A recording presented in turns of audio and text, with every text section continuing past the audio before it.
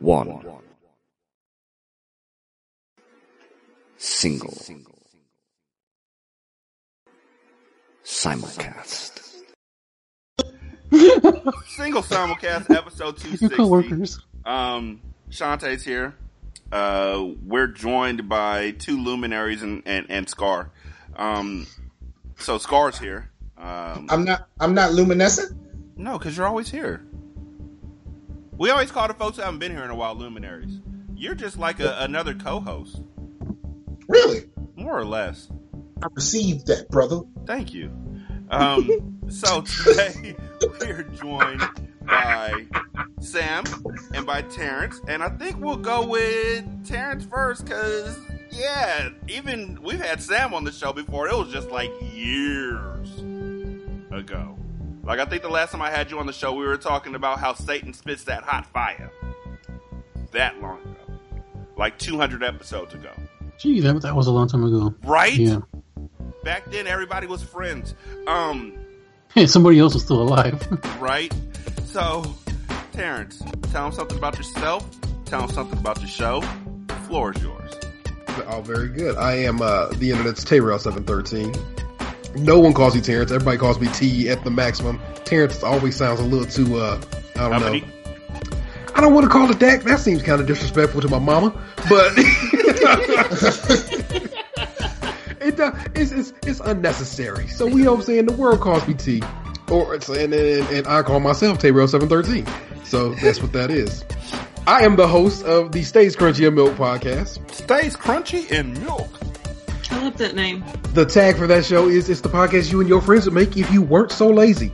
It is literally me and three of my Titus, and we sit around just discussing our life's events. A lot of times eating cookies, like any Oreo that come out, we test and discuss. From around the country, and at this point around the world, we've had listeners who will hit us up and be like, "Hey man, this showed up in our neck of the woods. Do you guys need it?" And I'm like, "Yes, we do." And they've hooked us up, so that's pretty dope. Okay, what's your number one variant? The best of all the Oreos. Hands down. I know this. Hold on. All right.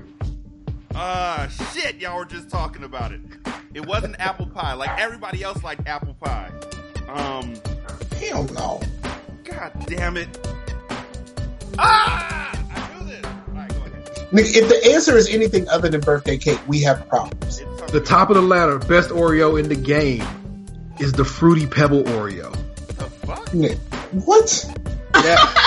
I ain't never seen that shit before. Of course. See, there you go. You know what I'm saying? I'm telling you right now, it was a limited edition. They carried it at Wegmans, if I'm not mistaken, which is a East Coast groceries chain. Yeah, ain't no Wegmans around here, but I've heard of them. And I had to go on a road trip to get them motherfuckers, and I did. And they were the greatest of all the Oreos we've tested, and we have tested a lot of Oreos. What one? Okay, did they have, like, was the filling, like, was it between a chocolate cookie or a golden cookie? Did any of y'all try the Rice Krispie one that they had out? No. Well, yeah, I've never seen that. Like, I feel like I'm missing out on a lot. So the Rice Krispie one was a king, was the champ, because it literally popped in milk, you know what I'm saying, like Rice Krispies do. Yeah. So the Fruity Pebbles one was just pretty much that with Fruity Pebbles instead of Rice Krispies. So it was golden. It was a golden Oreo. So yeah, golden Oreo, cream filling, and in that cream filling was Fruity Pebbles. They called it Fruity Rice cereal, because I don't think they had the Fruity Pebbles brand name licensed. Okay. I think we need to all take time out for a collective nigga. That right? I'm thinking to myself, like, I've never heard of either of these. I feel I feel deprived.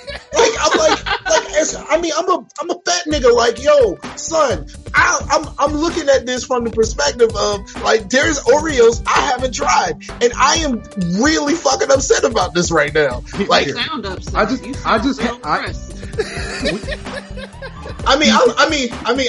like birthday cake.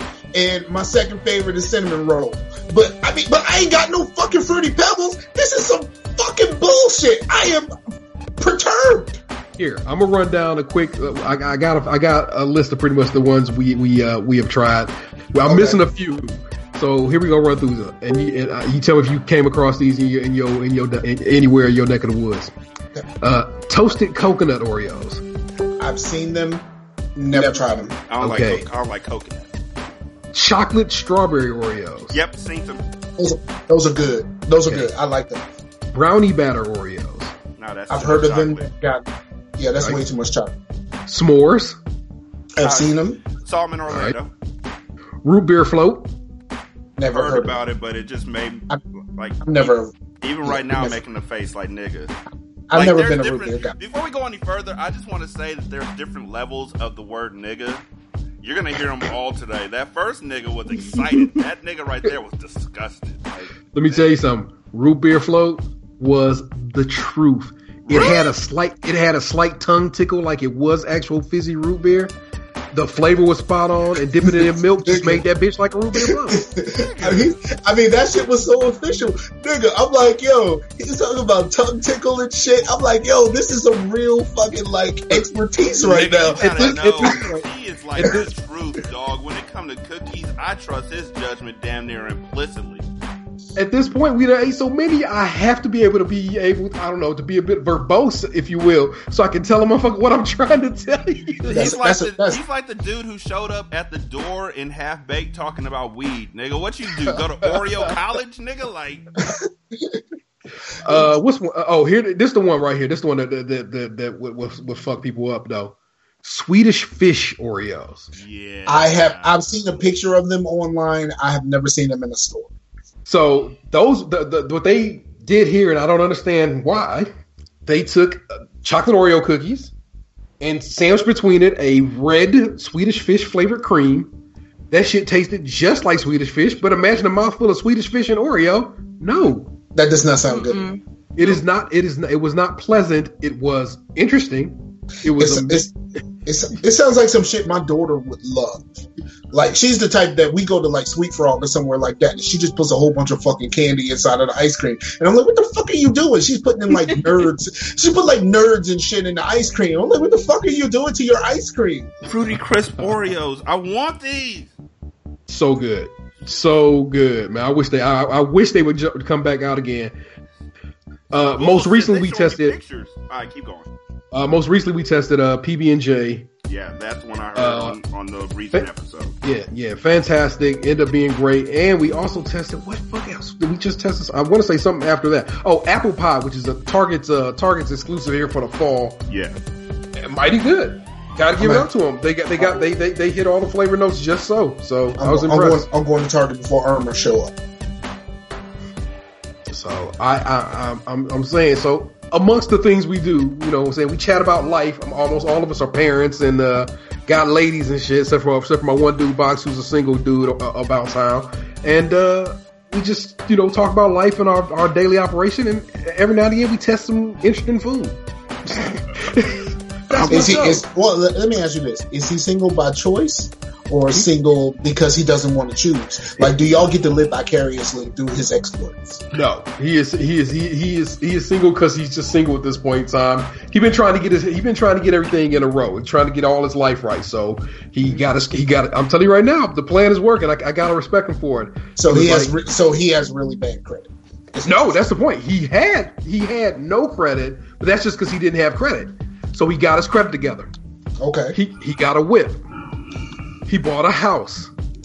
Now he's hitting the gym and trying to lose some weight. He is getting his shit together. I can't knock him for it. His life credit is about to be like 980 in a couple months. That's what he's saying. Like right now, he's a steady 740, but he's about to go past white folk credit and into luminary. So you can't knock it when it works so well, right? I got an application in the mail. Oh, I was so happy. I didn't even do anything with it. I just kept the application. American Express Black Card. Nice. Sent me a request like, you're pre-approved for this. And I was like, Mama, I made it. Nigga. Oh, I got the legendary. I was so happy. Oh, I didn't apply for it because their credit limit is like it wasn't just that. I would have applied for it, but the annual fees behind it are like crazy. I think it's like $300 a year for their annual fee or something like that. Oh wow! Make them say, Like if I'm buying if I'm getting a car just for the status of it, I don't want it to be taking money out of my pocket every single year. So we said no. Give me that black card. Yeah, Terrence, or T. Sorry. T. All good. Where can they find your show at? Of course, at the website, stagecrunchyandmilk.com. On Twitter, it's Skimpod, SKIMPOD. On Facebook, it's same thing, SKIMPOD. We're on iTunes. Oh, forgive me, Apple Podcasts. We no longer call it iTunes. It's on Stitcher. It's on Google. It's on TuneIn. It's everywhere. You helped me get it on TuneIn back in the day when I got it up on TuneIn. So right? It is everywhere podcasts should be. And you should probably be getting down with that. It comes out every Thursday, and pretty much without fail. So, hell y'all. Honestly, like I love the conciseness of the single simulcast intro, but there's nothing quite like this. There's two podcasts that the intro just gets me amped up every single time. One is Father Teresa's Wine Cellar, because they play a bite from Higher Learning when Ice Cube is like, "Who you think owned this school, this country? You."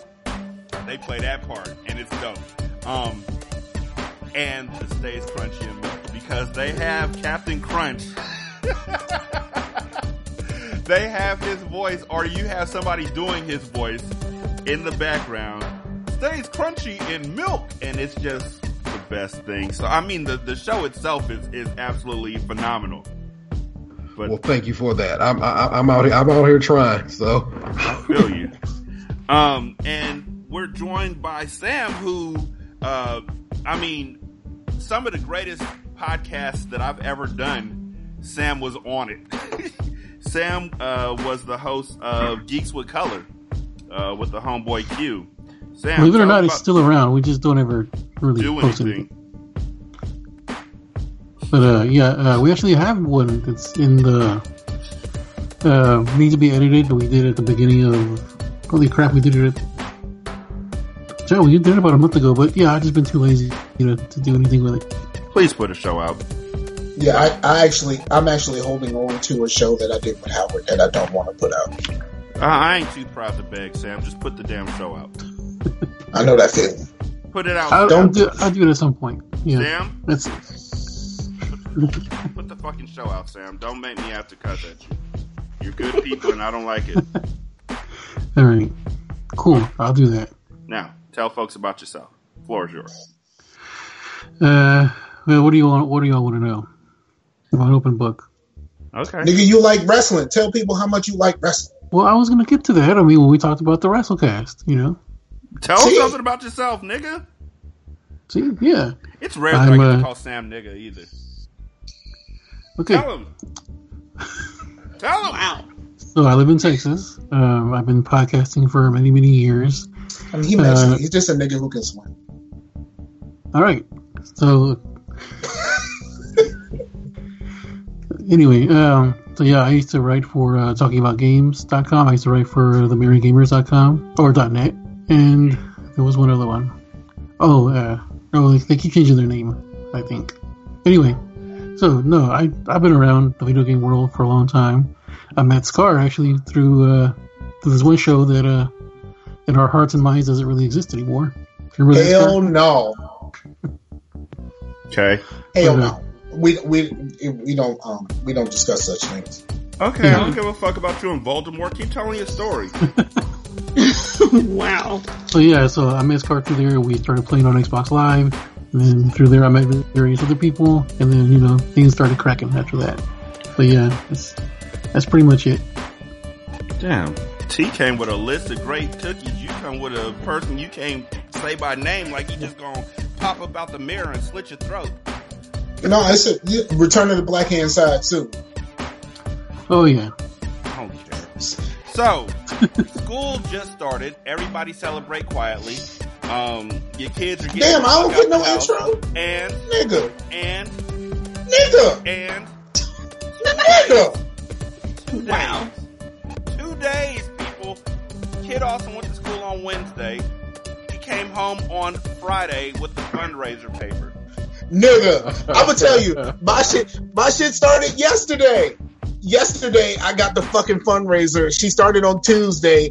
On Thursday, I got the fucking fundraiser. Yo, I'm gonna tell you, Baltimore County schools are on some real fuck shit. Like, they about to start calling niggas telling people they dead because they are on some real fuck shit. All they do is fucking fundraisers all year long. And every time I get sent the fundraiser, because of course I live in Richmond, so I get sent the fundraiser, is like, okay, what the fuck is the fundraiser for? I don't know. They just gave us a fucking fundraiser. Hey, Scar, you know how to get out of those fundraisers? I got an excellent way. No, actually, see, here's the worst part about the fundraisers. Most of the time, I don't fucking do anything. But my daughter's also a Girl Scout, so I gotta buy a fuck ton of Girl Scout cookies next month also. This is some bullshit. Michael can't do the fundraiser because, see? I'm about to start telling these niggas I'm a Jehovah's Witness. Like, nobody questions when you say you're a Jehovah's Witness. Like, nobody questions whether you don't do shit because you're a Jehovah's Witness. So I'm about to use that. I'm just saying. I Wow. barely had enough time to enjoy him not being there when he came home and was like, we're selling popcorn. And I was Are y'all doing Claire's? Nah, Popcornopolis. And I was like, what do you mean we? This ain't no collective. He looked at me like the thing You speak French now? The thing, right? Like, he swore that I was going to just take this paper and take it to work with me. Little does he know, I don't give a fuck about my coworkers, so I don't want to talk to him. I don't want to do fundraisers. This is not my job. Our parents will kick us out the house and be like, go door to door. And you'd make it 3 doors over with that box of chocolates that the school gave you and hide behind the tree and eat all the fucking chocolate and then panic. No, here's the problem with my shit. The whole Claire's thing that they normally go to in Baltimore County, you don't actually have to go. You don't have to actually get it directly from the child. The child gives you the information. You order online and they'll just ship to you. So, like, I can't even get out that way. Like, I'm not in Baltimore. I can't sign up for this shit. Great for me. Nope. Here's the online link. so you can go buy some shit. Buy some $14 fucking gourmet popcorn. Shantae, is it fundraising season? Not yet. Lucky. Well, wait, no. It is, but it's a different kind of thing, and it's something that they haven't ever done before. It's not one of those things where you got to go around and pass shit out, and like, you know, have people buy like popcorn and bullshit candles and whatever. It's not that. It's some type of thing where I think if you shop online, that by you shopping online, it, you know, funnels a percentage or something to the kid or to the school, like the Amazon charities type thing. Yeah, it's something like that, but it's nothing that they haven't ever done before, so I don't really understand how it works. I do know that my mother-in-law bought something, so that was dope because I got an email saying that she had bought some shit, so it was just like, oh, well, that's cool. She shopped online and that helped, but yeah, I have no idea really how it works. Mama, you know I love you. Is it fundraising season yet? Yeah. My son came home. Well, no, they had open house and they had it directly to me for. He's in 8th grade this year, so he's they're going to DC in the spring. Oh, yeah, I feel that. So hold on. Wait. You said they gave you this shit at the open house of school. Were they open yet? No. Well, yeah, I mean, no. That's the school starts. Yeah. Oh, okay. Oh, it's one of them. Okay, around here they do the open houses before that's school orientation. Starts. Open house? No, they call it open houses sometimes. Yeah, I would think it's the same. It's just, it happens at a different time. I would think that's open house too. It's just obviously not after the school starts. Though. First of all, at open house, you just expecting to meet your kid's teacher face to face. You ain't going there to get a job. I did, and then he handed me a packet of paperwork and said, "Oh, this is for the DC trip." And I'm like, "Oh, okay." So this is just a known, I guess, amongst everybody. What if I didn't know that? What if I didn't know that they go to DC in the 8th grade? Now I do know that. Whatever. Well, what if I didn't? Now you do. Why don't you just tell me how much the shit costs, so I don't have to spend $14 on popcorn? Pretty much how it's going down, because it's like the first payment is due in like November or some shit, and like they said the whole thing is like $475, and I'm like, I would just get you that together and let you just take it to school and be done, because that way you ain't got to do the rest of this. But I know the fundraising ain't just for him; it's looking out for kids who ain't got, you know what I'm saying, who mom or daddy may not be able to put them on, and so I will most likely try to, if I can, just try to provide for at least one more kid in his class. So you walked in there, and they handed you the fundraiser paper, and you was like, "All right, hey, we just gonna go ahead and give you the money straight out." And they turned on fucking Sarah McLachlan in the an angel. For 75 cents a day. We can see the kids in DC. With high water pants came out of nowhere, came from underneath the desk and shit. Like, it doesn't specifically say how much. It says around $475. So that's amazing. That's not even an official. I'd like you to meet Thomas. They give you pictures of Thomas and shit. Like, if you start fundraising for Thomas, we'll send you a picture each month of his grade report. There would have been no way back in the day I would have been able to go to DC. My mama couldn't afford it. Right. So the fact that I can, and like I said, if I pay my kid off now, I can probably tuck away a couple of bucks here and there for the rest of it and make sure some kid do get to go. Oh, yeah, I can for sure. I mean, it's all fine and dandy right now till you find out that his daddy ain't really dead.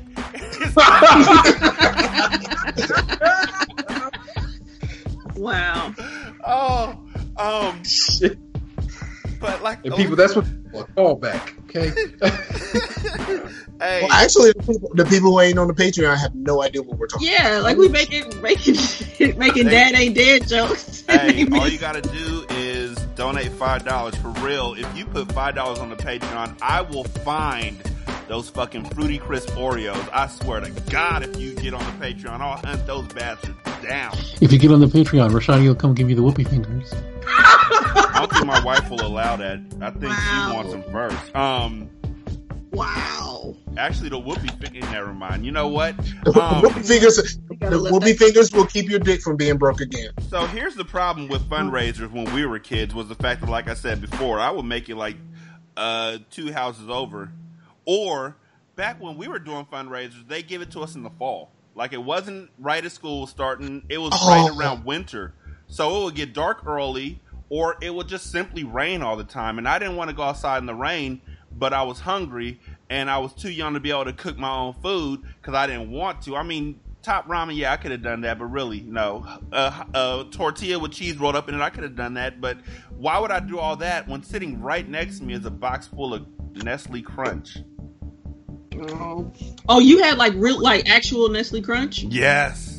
Oh, see, that's dope though, because man, they got the kids selling like, I don't know, what is it, world's best chocolate or something. That's what they sell now, and it's like different, it's different flavors and shit, but it's got the crunch version. Mm-hmm. So I'm just like, nobody wants that for $1. Well, you know what I did want for $1? I wanted the Twix bars that they had inside of that motherfucker.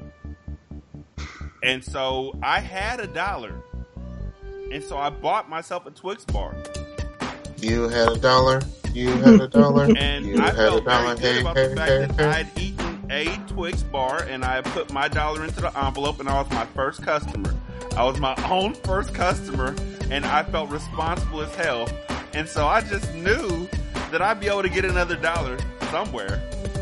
And so about 30 minutes later, I ate my second Twix bar and left myself a note. An IOU. Yes. And that's how you end up $50 in a hole. I swear the 10 crack commandments were for candy sales. We're fundraising. See, that reminds me of like what I was telling you about the Starburst. Like I gotta pace myself, or else I'm sitting there looking like you eating $50 in a hole with Starburst. I don't even know what to call it now. Crisscross applesauce. I was sitting in a corner, crisscross applesauce, double fisting chocolate. like just going to town, and then at the end of it, it's like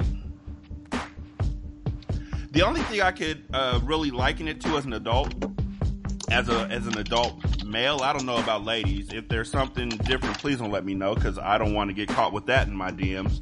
But it's a lot like after you get done jacking off and you realize what the fuck you're watching, and you just feel shame. Like, just, ugh. Nigga, didn't we just have this conversation? That's how I felt after I got done eating that chocolate. And I looked at that box and realized I'd eaten the whole box. Wait, we just had this conversation, didn't we? Shut the fuck up, Scar. No. Oh, it was on the phone. My bad. It wasn't on the podcast. My bad. Damn it, Scar. He's the ombudsman of the Dream Team, ladies and gentlemen. This is his job. You're he takes welcome. It seriously. And thank you for talking about the Dream Team, because I didn't get to talk about it myself because you totally fucking skipped me over at the beginning of the show. All right, go ahead and tell him something about yourself.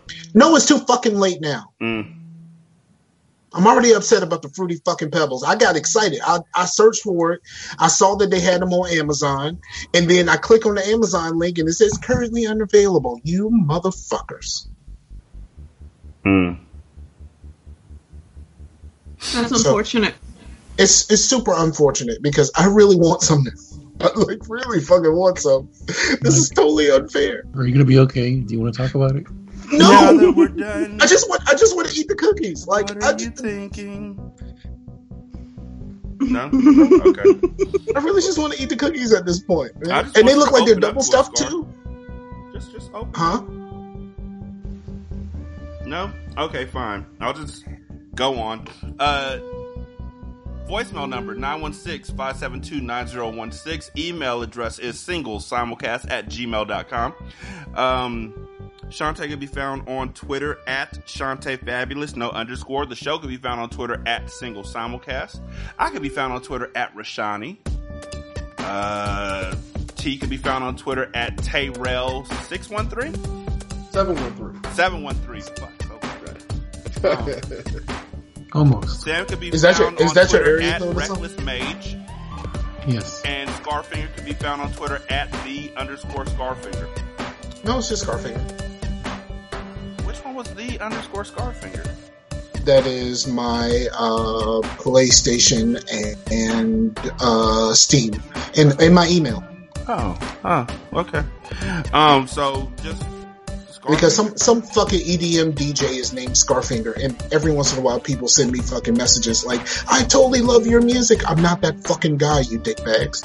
So you get mad that they know you. I would be like, thanks. Here's my Patreon. They don't know me. So what? You're a Scarfinger. Make a Patreon or else make a PayPal and send them to it. That's a good fucking idea. Duh. Let's do that.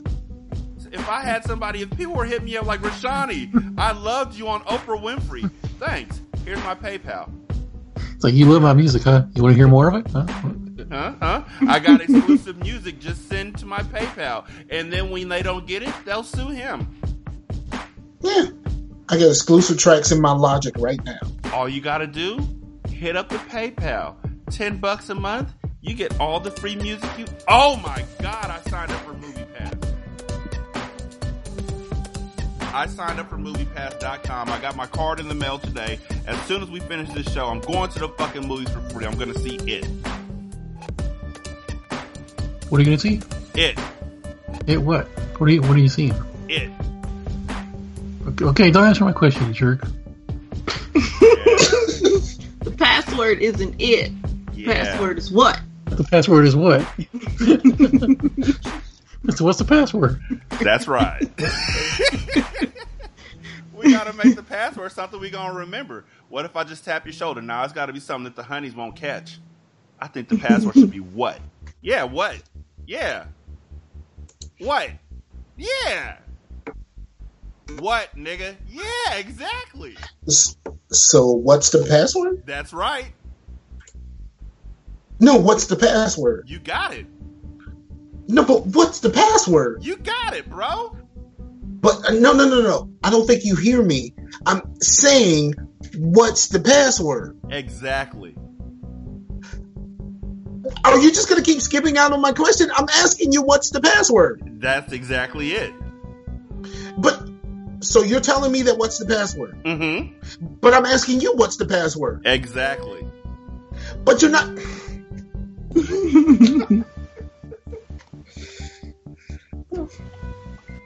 I don't think that's ever going to get old. The thing is, on the best way to make it go even further is when they're like, exactly. You're like, exactly is the password? No. Then what's the password? Right. You can do that back and forth for days. Let me see, what else? Oh, yeah.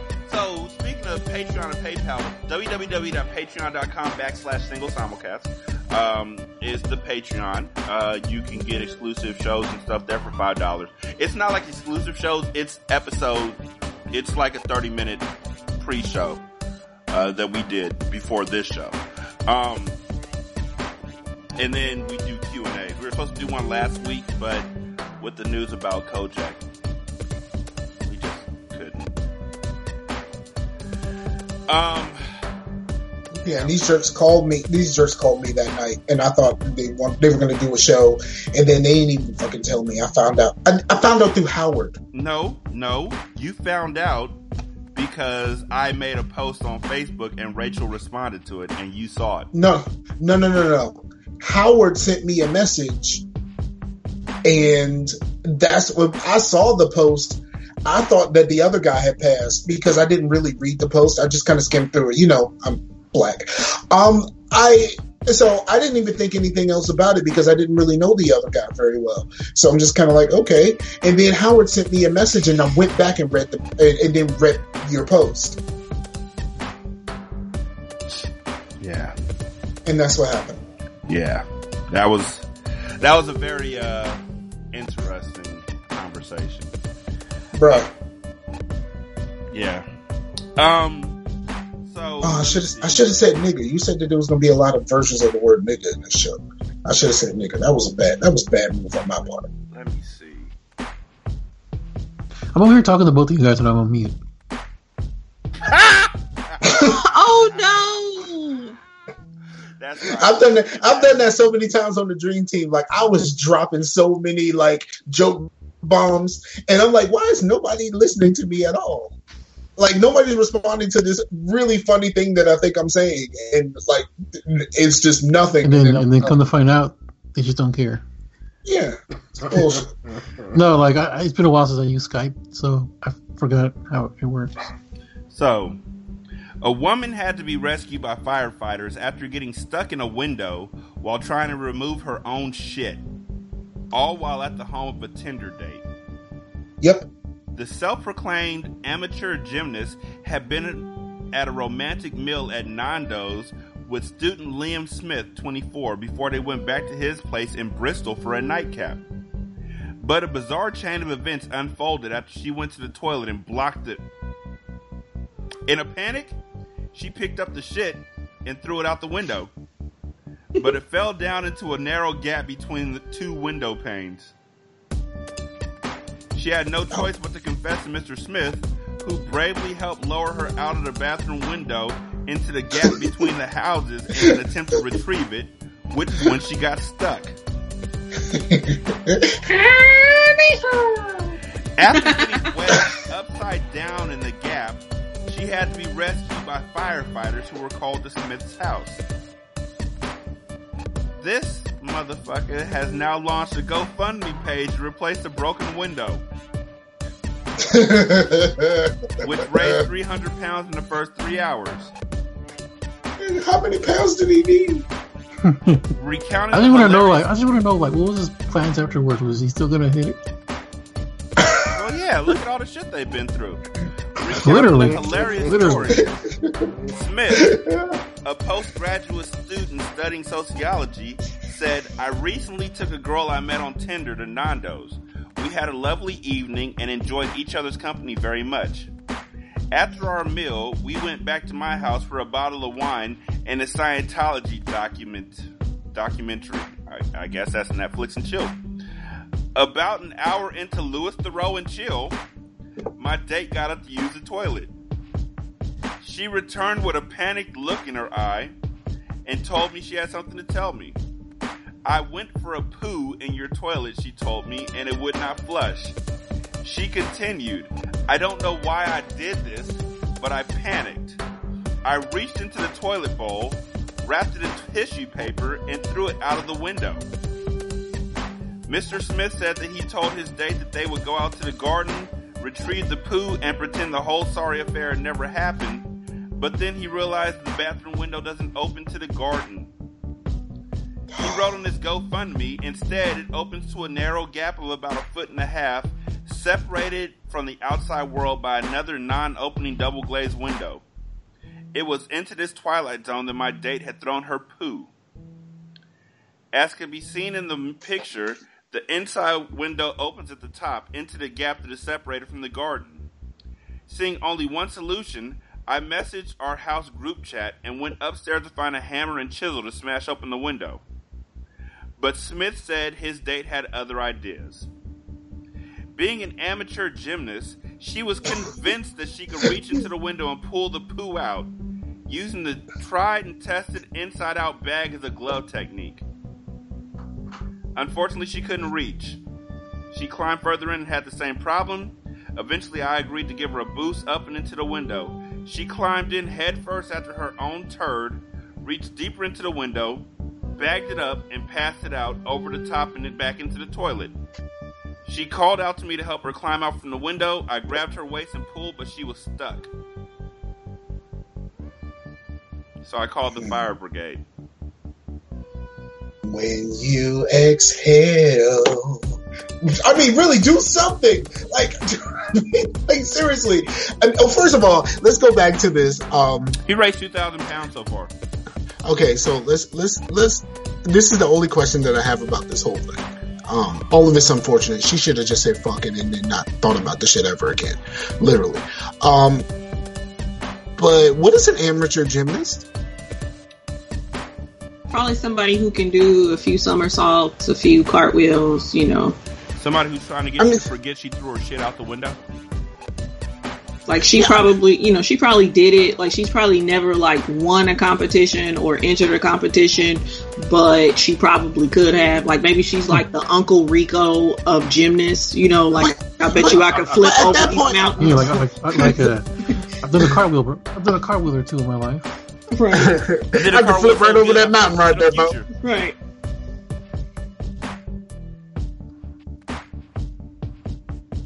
I can't. Y'all watch Broad City? Frog City? Broad City on Comedy Central. No.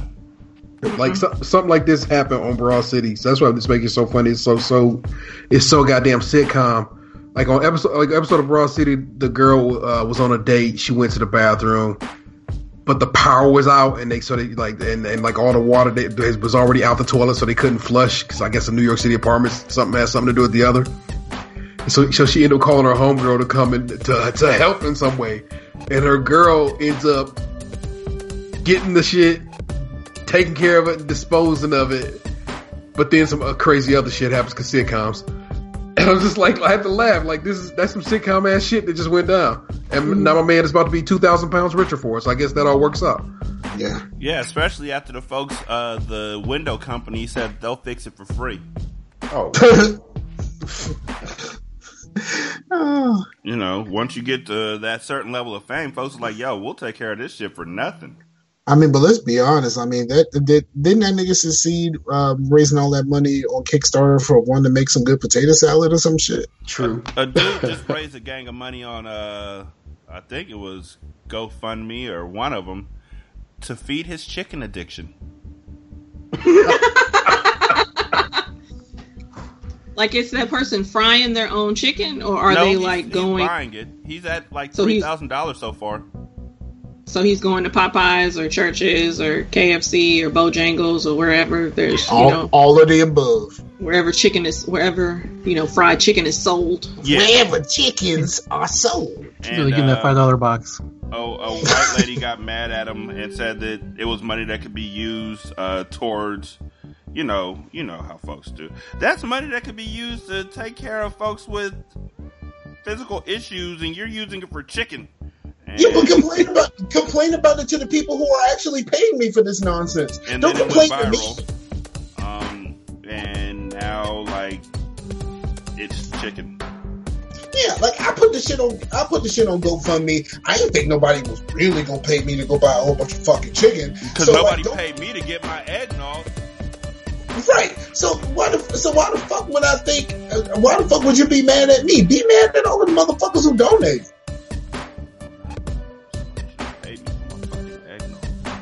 Nobody want to pay you for fucking eggnog. I'm gonna let it go. To GoFundMe. I want that fucking. Let eggnog. it go. Yep. Somebody better pay me for that shit too. Swear to God. Swear to God. This nigga muted his microphone and said "on blood." Right. I would too, because on blood, y'all better pay for my shit. Of all the phrases that one might expect to find on a receipt, "Have a nice day" or "Come again." An insulting message is the last thing any customer wants to read. But a Panera Bread worker is now out of a job after a customer said there was a strongly worded note left on her receipt. A woman who recently stopped by a Panera location in DeKalb County, Georgia, told the news that she asked for a substitution on her salad. She received it, along with a note on her receipt to add watermelon for this stupid bitch. Wow. I mean, this Cobb County, that's the same county that old boy said, "Oh, we only shoot black people, right?" Like, the same county, dog. I was floored. Where are your morals? What does Panera Bread stand for? Who does number 2 work for?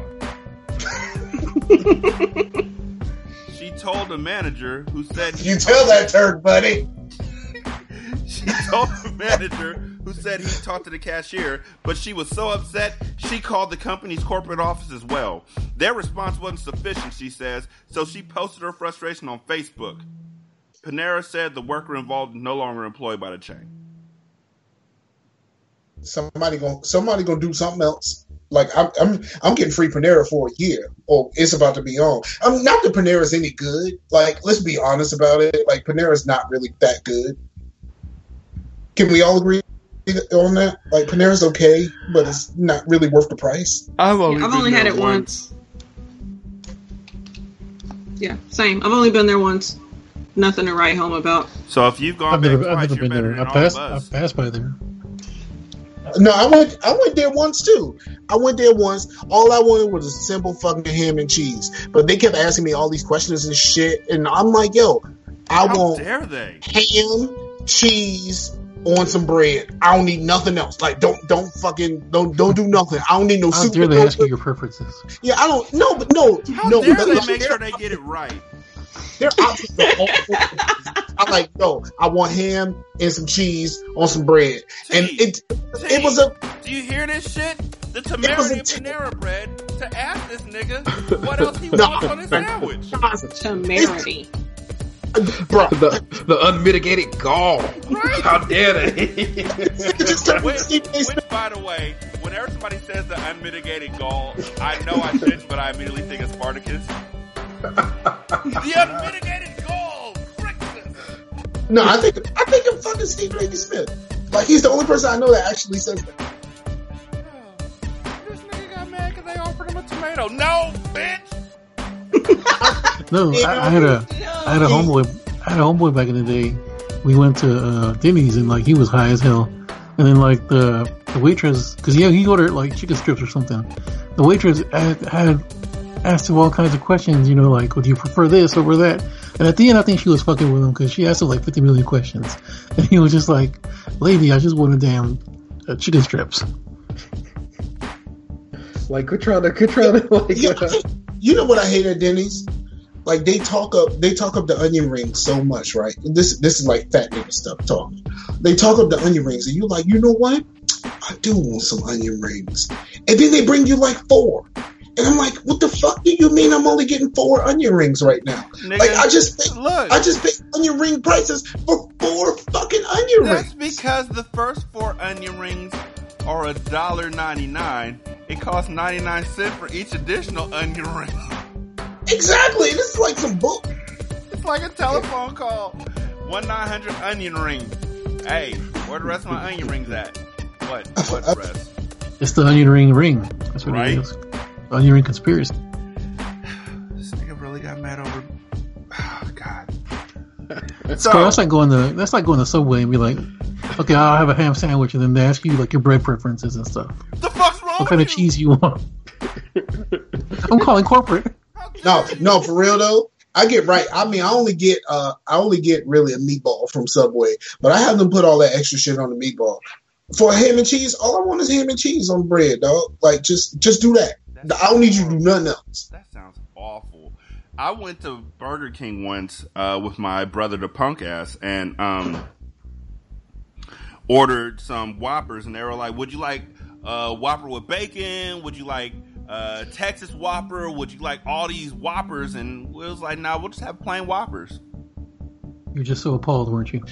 Yo, nigga, they brought back the rodeo. When they sent me out a piece of bread with meat in between it, and we were like, where the fuck is the lettuce, tomato, mayonnaise, ketchup, and mustard? And they was like, you said you wanted a plain Whopper.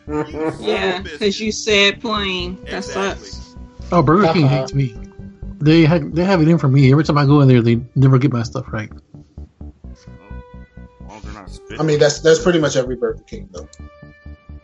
Oh, so it's not just me. Okay, they don't just see me coming. The only reason why I go there is because they got freestyle machines, and I can just drink all of this weird shit that I can't get nowhere. They got freestyle machines at Jack in the Box. They do. They don't have Jack in the Boxes here. They don't. Oh. Yeah, he's right. I've never eaten at a Jack in the Box. Nope, he hasn't. It's just okay. You gotta be In-N-Out. I just had some today. Not In-N-Out, Five Guys. Did you get tacos from Jack in the Box? Five Guys, the problem with Five Guys is like every time you go in there, like, I mean, I'm fat, so I order food. So I go and everything with your fat. Because we're talking about food. So like every time they tell me every time they tell you the price when you go to Five Guys, it's almost like a punch in the jaw. Like, whoa, like, how the fuck did I just spend $20 fucking on a hamburger? On a hamburger and some fries, yeah. Right. That's why I don't eat at Wendy's, because Wendy's will get you. Wendy's just sucks. Yeah, but they're also just stupid expensive. Them Hardee's and Carl's Jr. are just expensive for no reason. No, if you go to Hardee's and you don't get the $5 bag, you're doing it wrong. Just get the $5 bag and you know what? Spend the 55 cents, add on the apple pie, be on your fucking way. Like, don't order nothing else from there. So let me make sure I get this straight. You're literally telling us fat guy food hacks, but you don't say I'm a fat guy. But when you're talking about not wanting mayonnaise on your ham and cheese sandwich, it's because you're a fat guy. Not only is he a president, he's also a client. No, that's what you complain about me saying it too often. But I mean, it's like Black Lives Matter too. Like, it's implied, motherfucker. No, it's not. Don't do that. Don't ever do that. Fat Lives Matter, motherfucker. No, stop. Don't. You got that backwards, nigga. It's no, don't stop. Huh? Y'all don't remember that from How High? He was like talking to the girl. He was like, "I'ma have her saying." He was like, "You gonna go to her? She gonna be like, no, stop, don't." And he was like, "You got that backwards, nigga." She gonna be like, "No, don't stop." Sorry, that movie's one of my favorites. Which reminds me, Single Simulcast asked people today what they preferred, Blazing Saddles or Willy Wonka, and which one's the best Gene Wilder movie ever, and we'll let you know what they said when we come right back. There's only one answer.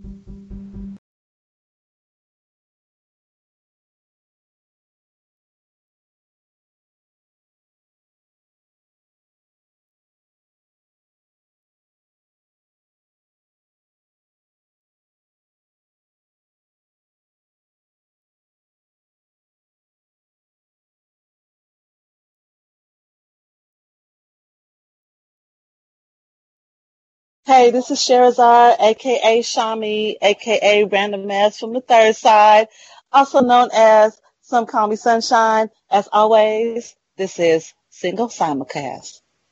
What's up, everybody? This is Classic, CEO and co-founder of the CSPN network. And when I'm not working on the many podcasts on our network or just hanging out, I'm listening to Single Simulcast, and so should you.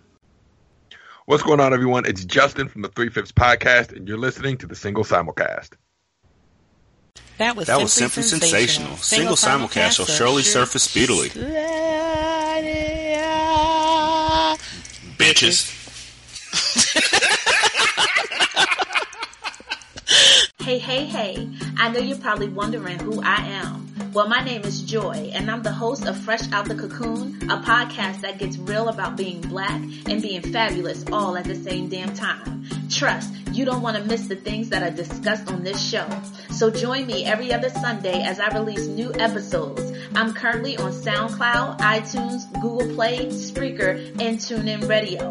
Hi, this is your man Jeremy from the Crown and Collars Podcast, and you are listening to Single Simulcast with my man Rashani and Shantae Fabulous, your favorite podcaster's favorite podcaster.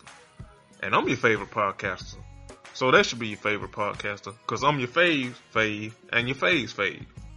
Check them out on Single Simulcast. And check out Crown and Collars, found wherever you can find great podcasts and the CSPN network.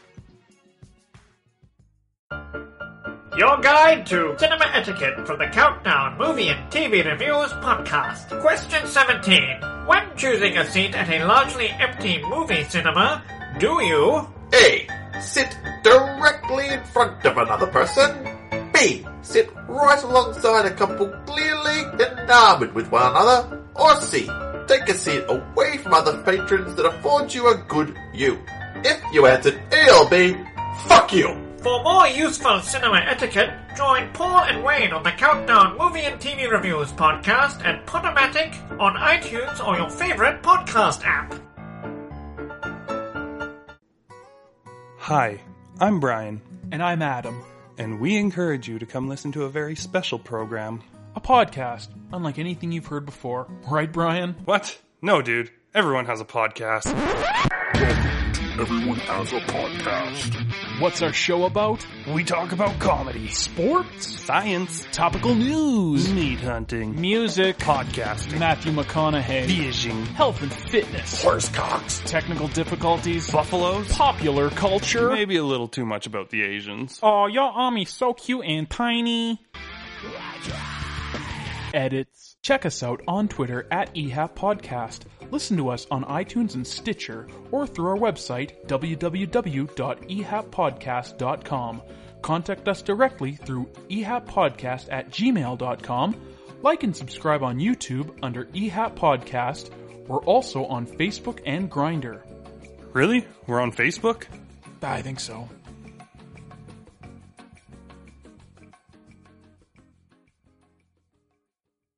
Hi, this is Gabby, and when I'm not leaving 47 voicemails, I like to relax and listen to my favorite podcast, The Dream Team. Didn't Alec Baldwin get in a lot of trouble just by tweeting the name of the... He tweeted the name of... Yeah. Like, it was no commentary. He was just saying, he was just saying the song was good. He was like, I like niggas in Paris. Right, and he was just saying the name of the song, and he got torched for that. That's what I'm saying. Like, Bill O'Reilly came right behind him and said, and I like the song Niggers in Captivity. Bill O'Reilly likes the song Niggas in Africa, as in y'all go back.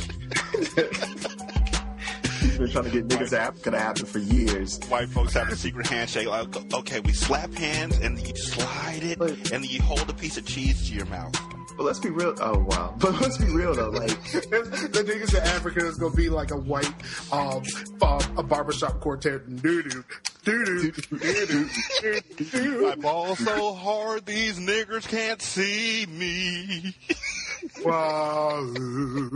I ball so hard these niggers wanna be me. I ball so hard every day, every night, but then I take a week off because I'm white. I ball so hard these niggers can't see me. I can't. The Dream Team is here. You're listening to Single Simulcast with Rashani and my mom, Shante Fabulous. Back.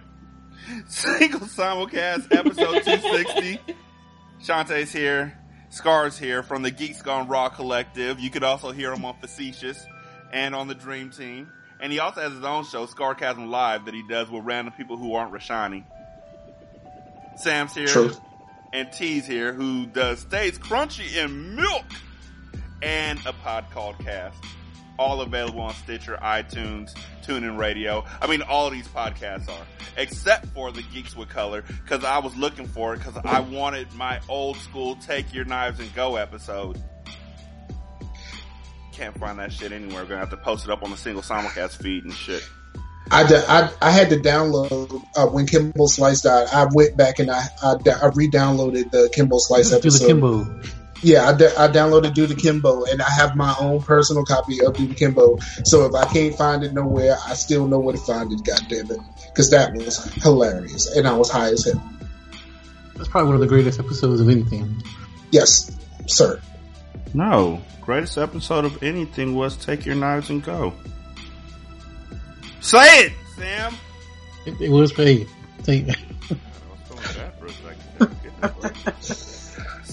Right? No. Explain to the people what that means, because that still holds true. Like every time I look, I mean, I don't even know if she's on there anymore, but every time I see that, saw it after that. Yeah, it was exactly true. Take Your Knives and Go is the thing that Padma says on Top Chef. Pack your knives and go. Whenever somebody is leaving the show, because Top Chef is a food challenge of like the best chefs in the world or in America. And the problem was when they're sitting there guessing or saying who lost because their food wasn't good enough or whatever, you could always tell who was going to lose or who was going to be sent home, because while there's 3 judges up there and 2 judges are looking all stern and mean and everything and looking back and forth furtively at everybody, Padma is staring directly at the person who's getting sent the fuck home. Like with one hand on her chin, she's just in a daydream just staring at him like, I wonder if they know. I bet they don't know. And it's so true, like she does that every time. She literally stares at him until it's time for her to say, please pack your knives and go. Like if she looks away, she'll forget who she's talking to. But it's a hell of an episode. We did a question just, out of nowhere. Single Simulcast wanted to know what y'all thought. Which one was the better Gene Wilder movie? Willy Wonka or Blazing Saddles? T, what do you got? Look, I love me some Cleavon Little, and I respect Blazing Saddles. But there's something about hearing Gene sing Pure Imagination that touches your boy's heart. I'm going to go with Willy Wonka. Why are y'all getting the answers wrong? Wrong. That's not a wrong answer. I think that movie is a dope philosophical movie. Like he says, a little nonsense now and then is relished by the wisest men. That's dope. Like that's dope. You think that Willy Wonka is better than Blazing Saddles too, don't you? I think if someone says that it's better, then that's fine with me. That's not the worst Gene Wilder movie that you could be into. I think it's a dope movie. But also when you said to answer, I told you I couldn't choose. Yeah, because I like both movies. I love both movies. I have both movies. I have the good Willy Wonka and the Chocolate Factory, and then I have Blazing Saddles. I have Blazing Saddles on HD DVD. What the fuck? Wow. Oh man. I see. And here I thought Scar was going to hit everybody with the Training Day. You disloyal. Sam, what you got? I never actually seen Blazing Saddles. What? What? Oh. I have no intention. What? My heart. What? My heart. Yeah. What? So all isn't that movie like super racist? Hell yeah. That's the point. See, I think that's why you can skip it. Like, I think if you've seen it before you really understand that, oh my God, this is really bad, that you might think the shit is still funny and you kind of got to make your peace with it or whatever. But if you haven't seen it and you know that it's all super racist and shit and you don't want to see it, I don't think there's anything wrong with that. I think it's something that you can pass on. You'll live. Yeah, it's I fine. feel the same way about the color purple. Scar's like, you can be playing basketball on Pelican Day. But there's a part where he walks up to this old woman and he's like, "Good morning, ma'am." And isn't it a lovely morning? Yeah, I heard about that. Yeah. Get out of my face, nigga. She says, up yours, nigga. Nigga. She really, I mean, she does. She said that old, and now she later apologizes and everything, but that old white lady sure did. Up yours, nigger. But she really did apologize. Like, I want to apologize for the up yours, nigger. Like, the best part about that movie is, like, you could never remake that movie. Like, it is how it is, and how they got away with it the first time is like, really? And now you just can't. You cannot redo that movie. It is an all-time classic.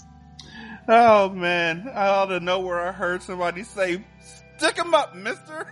I turned around and it was a 6-year-old boy. I just laughed and walked into the bar. Little bastard shot me in the ass. Mm-hmm. It's a whole bunch of like super. Not only is it racist, it's also probably homophobic. It's definitely homophobic because Dom DeLuise at the end, is doing the whatever dance it is and everything, and he calls them F words and everything. Yeah, the movie is so racist that Richard Pryor was like, "I'll help you write this, but I'll be goddamn if I star in this shit." Like, wow. Yeah. Richard Pryor they wanted Richard Pryor to star in it, and he was like, "No, I'll help you write it, dog. I'm not, no." Absolutely. You know, like when I was way younger, like for years, I thought that was Richard Pryor. It was supposed. You thought Cleavon Little was Richard Pryor? Because you have to remember, I never saw the movie. I just saw posters, like, you know, in passing. I just saw box art. I didn't realize that wasn't him. I'm not mad at you. Yeah, it happens. Yeah.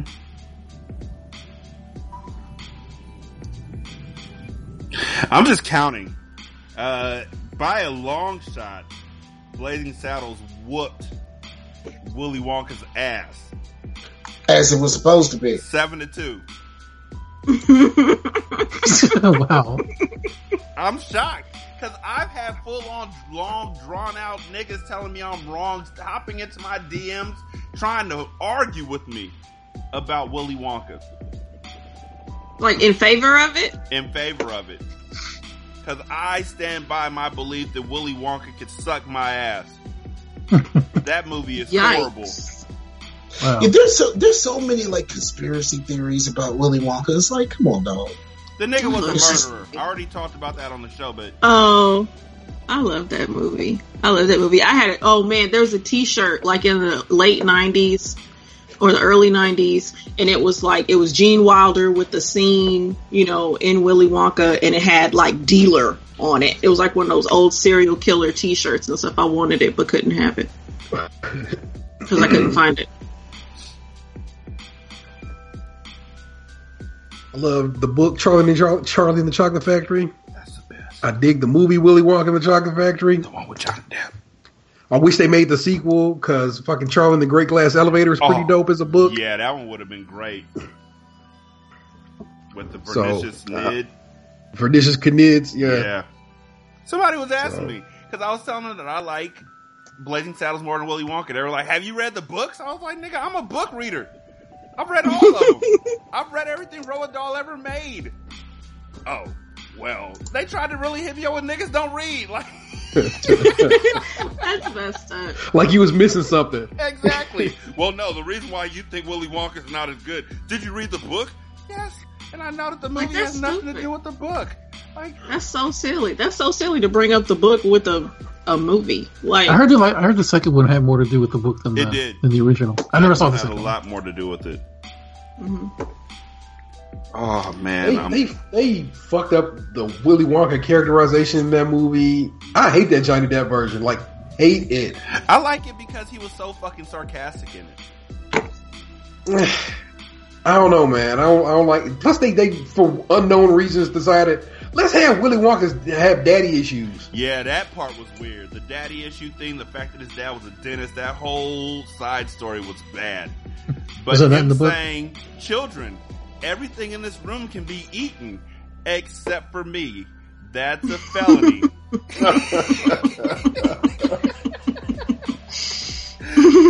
Also, now that we know Johnny Depp is a blatant domestic violence kind of motherfucker. Shit! I'll be looking at him sideways for everything. So Yeah. Yeah, I was disappointed when I saw that he was in what is that movie? I can't think. The Fantastic Beasts. Fantastic Beasts, yeah. Yeah, when I saw was that, disappointed. I literally just watched that the other day. So yeah. I tried to watch it on Cody and they shut my shit down. Thanks, white people. I actually watched all the way through on Cody. I thought it was decent. Yeah, Cody no longer does anything because white folks have gone online saying, quote, I just got my Android box with Kodi installed. Can anybody tell me what apps to download to get free movies? Yeah, people were big time on Twitter. I would see, well, not necessarily in my feed, but you could search Kodi, and there's people talking about it. It's such You and go to such on those Kodi. Amazon, those Facebook Marketplace things or whatever that are in your area. Yep. Half of them are for Fire Sticks. Yep. I mean to cut you off. Sorry. Last week we talked about what old dude, Jim Brown. This week, Football Hall of Famer Franco Harris spoke to Mediaite columnist John Ziegler about Colin Kaepernick's trouble finding a new football team to play with. The former San Francisco 49er quarterback is still a controversial figure in the sports world due to his refusal to stand for the Star Spangled Banner last year.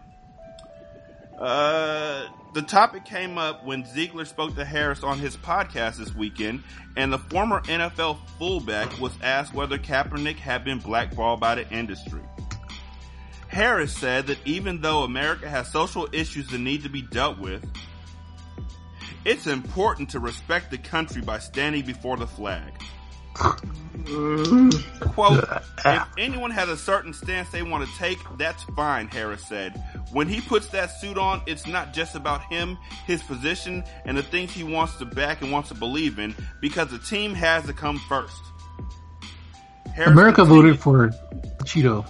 So. Harris continued to say that Kaepernick is free to voice his personal position, but he could have done so on a different platform and without dragging the football league into it. What other platform? Nigga, how? Player? How? Just like when what's his name was telling him to to calm down the activism or do activism in another way. Yeah, we talked about that last week too, and we got to follow up on that nigga. As they continued to discuss, Ziegler asked about how Harris's coaches and teammates would have confronted Kaepernick over his protests. Harris said, quote, we had two of the meanest guys in football who I think would have dealt with it in that way, and that would have been Joe Green and Jack Lambert. I love how folks just writing these Elseworld comics, these what ifs. What would have happened if? I love how we would have beat his ass if we had did that with us. It's like, shut up! I actually really dislike people that bring that up. As if you can lay your hands on the quarterback. That nigga wears a red fucking jersey on practice for a fucking reason. Don't touch him. He is the fucking team. The success lives and dies with him. Put your hands on him if you fucking want to. You'll be out of this league fast. Never mind. I love how right now Franco Harris probably sits at home, watches football games, and doesn't stand up for anything. Exactly. Don't bother me, the football game's on. I'm not standing up for that. I love how when I went to the Seahawks versus the 49ers game, nobody stood for the national anthem. The only time people stood was when they were letting people pass them by because they had beer in their hand. Nobody stands for it. At all. And you expect these folks to stand for it because you won't stand for it, but you're not going to stand for it that they won't stand for it. What the fuck is that? How does that make sense? It still doesn't. The fallout over Michael Bennett getting hemmed up by the cops in Las Vegas. Of course, the union sent a letter to Roger Goodell saying they want Michael Bennett to be investigated. Roger Goodell, thank God, had the sense of mind to say, "Nah, we're good. He ain't done shit wrong." And they were like, "Yeah, but he doesn't stand for the national anthem, so he must be up to something." Anyhow, next football story. So Ray Lewis, who's a Baltimore piece of shit and a murderer, this happened. Many are doubtful that there's any truth to the claim. I hate Ray Lewis so much, I swear to God. Former Baltimore Ravens player Ray Lewis said on Tuesday that the Ravens were going to close a deal to sign the free agent Colin Kaepernick until the quarterback's girlfriend posted a racially insulting tweet. You know who can't post any tweets? The person he killed. He didn't kill anybody. He tried to help cover it up. The August 2nd post by radio host Nessa Diab compared Ravens owner Steve Biscotti and Ray Lewis to characters from Django Unchained. It compared Leonardo DiCaprio's cruel plantation owner and Samuel L. Jackson's loyal house slave, respectively. Lewis, who in the day before Diab's tweet had posted a video to Twitter in which he had urged Kaepernick to, quote, "get back on the football field and let your play speak for itself." That's funny how they all always say that. What does your, like, oh my God, he threw for 4,000 yards. We'd better stop beating black people. Yeah, and then, like, get back on the football field. Nigga, how? Oh my God, he threw for 6 touchdowns. I get it now. Oh my God, I didn't see it until he made that juke, but I am horribly racist, and the system is fucked up. I have never once heard of football speak. Like, oh my God, he blocked that punch so hard that I saw equality. This is fucking ridiculous. So, let your play speak for itself. That's the fucking, I'm sorry. T, you gotta, you're a Browns fan. No one said that. Blasphemy. Oh man, are you with Don't put that evil on me, Ricky Bobby. What? I know I know so many Browns fans are jumping ship. They're like, you know what? We're Bengals fans until y'all niggas improve. What does the play speak for? What does it say? But Biscotti, Ray Lewis said Biscotti and the Ravens were discussing giving the former San Francisco 49er quarterback, quote, an opportunity. At the time, with starter Joe Flacco injured, the team's quarterback play in training camp was lacking. Ray Lewis, who has put out video after video talking about Colin Kaepernick, said, quote, I have been fighting for this kid behind the table like nobody has. Nigga. He said that on Inside the NFL. Quote, I've never been against Colin Kaepernick, but I am against the way he's done it. Has anybody ever read Animal Farm? Like back in high school, junior high school, you had to read that book? Yeah. There was a character named Squealer who halfway through the story was able to say that the character who was fighting at the Battle of the Barnyard was leading the charge, named Snowball. By midway through the book, Squealer had changed the story and had convinced everybody the narrative was that Snowball was actually in the back cowering underneath the hay. I've never been against Colin Kaepernick, but I'm against the way he's done it. We're not against Colin.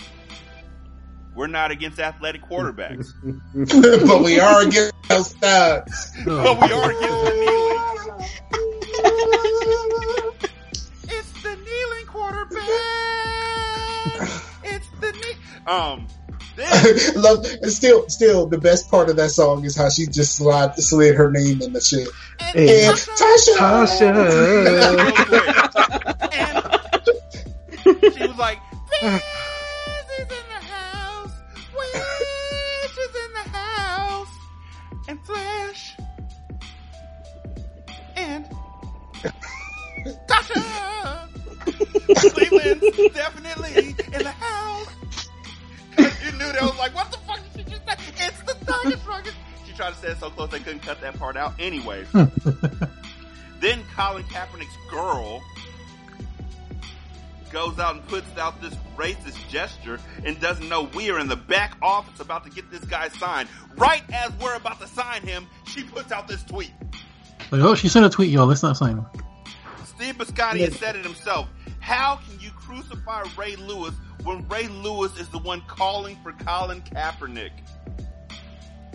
When the Ravens called me, it was to say yes or no. We're going to close the deal to sign him. Steve Biscotti said, I want to hear Colin Kaepernick speak to me to let me know that he wants to play football. Motherfucker. I would just like to know, why is this dude named after an Italian pastry? That too. But all I'm thinking about are those cookies that you get on the airplane. Really? Look me in my eyes, Colin. No, here, look me in my eyes, Colin. Say it to me, Colin. I want to play football.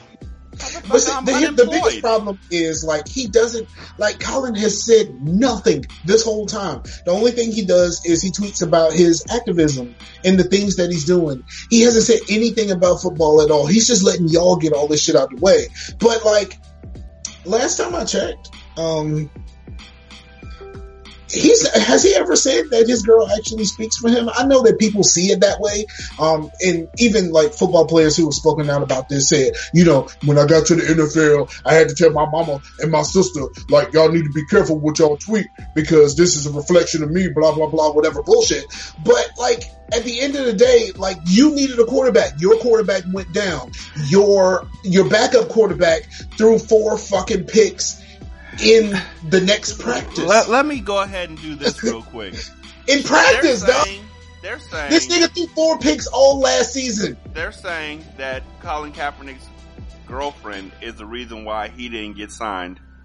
Meanwhile, also in the AFC, Miko Grimes is going fucking ham on Twitter, calling everybody on the Dolphins limp dick motherfuckers.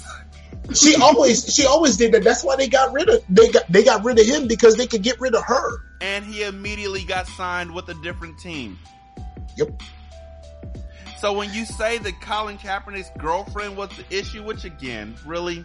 No. You want to know what the real issue is? They're covering up for the fuck shit that they did to begin this shit. This nigga said that they were interested in Colin Kaepernick. Then he said he was gonna poll his fans on whether they should do it, and ended the shit by saying, "Pray for us." What the fuck are you talking about? Because the poll sound like this. This buddy from Dundalk. No niggers. Click. Right. I don't know. It might have been just some super educated motherfucker that did it too. You got to stop pretending that it's just, you know. You're right. No account. Well, not no account, but pretending that it's, you know, whatever idea, like uneducated white motherfuckers. Yeah, poor white motherfuckers, and it's like it's not. It's motherfuckers who got educations and degrees and all kinds of different shit. They just say it in a different way, and they still, you know, calling motherfuckers niggas. So we would like to remind you of who sponsors this team. I don't think that it's a good idea for you to have that guy on your squad. And that's how it really happens. Because if Buddy from Dundalk had called in and said what I said earlier, they would have been like, I don't give a fuck. But as soon as somebody who's a personal seat license holder or a corporate sponsor, yeah, they're the ones who get the vote. You're absolutely right. My fault. I gotta learn different voices for white folks. Because all mine are like Hicks. Asked by the NFL Network's Judy Batista whether that tweet kept Kaepernick from signing with the Ravens, Lewis said, then he's flying him to Baltimore. I'm sitting with all 3 of them, and we are all having a conversation about bringing Colin Kaepernick in. If that tweet had never came in, then we're flying him out to Baltimore. But as soon as that tweet came in, it killed everything. And the tweet is some bullshit because the guy was organizing one of those pro-black press conferences, said that the tweet was the reason why he stopped. It was the same guy who organized the one with Jim Brown and Muhammad Ali and all them, the pro-black press conference nonsense, because it doesn't really work the same now. Apparently that guy was organizing one for Colin Kaepernick, which was going to include Ray Lewis. And then he said that tweet just pissed him off so much that he just canceled the whole fucking thing. Except for the one little part that they kind of mentioned briefly, that the guy called Colin Kaepernick. Kaepernick didn't answer because he didn't know who the fuck that guy was. Can't be mad at that. I don't answer numbers. I don't know who they are. Exactly! Who does? Maybe I'll call you back if you're lucky. Should have left a voicemail. Pretty much. Oh yeah, speaking of voicemails, shout out to everybody who's left us reviews. We got like 7 new ones today. Yeah. I'm fucking my phone has been blowing the hell up. Thank you to all of y'all. We're all grateful, even Scar, who doesn't really sound like it. No, because I am an ambassador of the Single Simulcast universe. So like every time y'all do something for Single Simulcast, I get the message. Thank you very much for your reviews. I was extremely impressed by the number of people who left reviews today that I thought probably should have already left reviews. Yeah, I'm grateful for all of them. Gentlemen. I'm ungrateful for all of them. What? What? Nothing. I said I'm grateful for all of them. No, I said I'm grateful. Like you said, he's ungrateful, Shante. I'm unsure. I don't know, but I'm grateful for the reviews too. It was awesome to read. I'm gonna have to run that tape back in a little bit. So it's time for the Book of Lies. It's time for the Book of Lies. Sam, what do you know about the Book of Lies? The artistry, the craftsmanship of craftswomanship, if you will, of what's her Nigerian name? I don't even know what to call that broad no more. Don't she got a new name? I forgot about. Oh, she does have a new name. I don't remember what it is, but I know whatever name she is using, it's somebody else's name, and that people were hot that she was using that name. Yes. Golly, because it was somebody else. Oh my goodness, she changed her name to.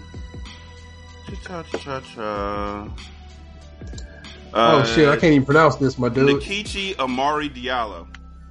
Ugh. Wait, hold on, wait. After the dude? Oh,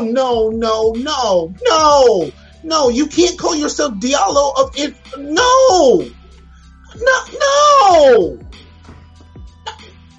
So the meaning in Nigerian is apparently gift of God. Yeah. Which really, when you hear her book, it just really just works. It just flows right into the rest of it that her name is Gift of God. Like, seriously, what do y'all know about the Book of Lies?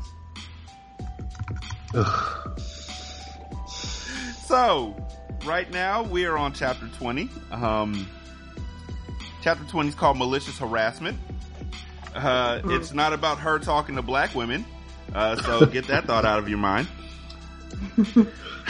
Let's go. Just as Southern California is known for attracting starlets with big screen ambitions, really? North Idaho has earned a reputation as a breeding ground. Oh yeah, I do believe that. For white supremacy groups. Yeah, I could see that. When I moved to Coeur d'Alene, at least 5 of them were headquartered in the area, including the Aryan Nations, a neo-Nazi hate group founded by Hitler enthusiast Richard Butler. After retiring as an aeronautical engineer in 1974, Butler moved from California to Hayden Lake, Idaho, a small town just north of Coeur d'Alene, where he bought 20 acres of land and turned it into a military-style compound, complete with 2-story guard tower and armed guards. here's a question I've always had. If white folks want to be so far away from black folks, why don't they just go to Montana, Idaho, North and South Dakota and just stay there? Well, they have. Nebraska. There's a lot of black folk in Nebraska. Hold up now. Oh, there's black folks in Nebraska? Yeah. Yes. Oh, my fault. Yes. I heard rumors, but... Like in that middle, I think when you like the middle section of the country, like there's like Texas, Oklahoma, Arkansas, Nebraska, Kansas, like those, like it's black people there. I think when you start venturing north, like you start getting to like Montana, Minnesota, North Dakota, all that used to be a native land, of course, stolen. Like it can get probably more sparse. You never seen that show Mountain Man or whatever it's called? No, that's all Montana. That's all white folks. I'm good. Just feel like that's made up. White people make everything up. The compound served as a factory of propaganda and violence. In 1981, Butler hosted the first Aryan World Congress, an annual gathering of the most influential racist leaders in the country and the white supremacists, neo-Nazis, and skinheads who followed them. The Aryan Nations made its presence known in Coeur d'Alene that year when one of its members harassed and threatened a biracial family and defaced the exterior of a restaurant owned by Sid Rosen, who was Jewish, with a swastika and other hateful graffiti. Responding to these incidents, Dina Tanners invited 7 other local activists to join her at the First Christian Church to figure out how to thwart such hate crimes. And together, they formed the Kootenai County Task Force on Human Relations. 2 years later, the task force was instrumental in getting Idaho's Malicious Harassment Act passed, making hate crimes a felony offense punishable by up to 5 years in prison and a $5,000 fine. Working hand in hand with local law enforcement agencies, it also created a victim support committee, which advocated for victims of harassment and hate crimes and sponsored human rights rallies like the ones that drew more than 1,000 people to Coeur d'Alene City Park on July 12, 1986. 2 months later, Order 2, a domestic terrorist organization affiliated with the Aryan Nations, responded by bombing the home of Bill Wasmuth, KCTFHR's president and a popular local pastor, and later that month 3 sites around town, including the Federal Building. Such violence will ultimately lead to the group's undoing. On July 1st, 1998, Victoria Keenan, a Native American woman from nearby Sandpoint, was driving home from her niece's wedding when her son Jason inadvertently tossed his wallet out one of the car's open windows. Why the fuck? The bizarre incident occurred right outside the entrance to the Aryan Nations compound at a time when the security guards were particularly jumpy. When the Keenan's 1977 Datsun backfired, the guards mistook the sound for a gunshot. They must be cops now. 2 of them, along with the skinhead from California, jumped into a pickup and chased after the Keenans for 2 miles, shooting at their vehicle until they succeeded at hitting one of their tires and forcing the car off the road. One of the guards grabbed Victoria Keenan by the hair and put a gun to her head. Another hit her in the ribs with a rifle butt. When asked if she was an Indian, she swallowed her pride and lied and said, "No, I'm just a poor white farmer girl. I'm on your guys' side." Only after a car approached did the men decide to let the Keenans go. I really wonder how much of this story would be cut down if she stopped telling other people's story. Anyways.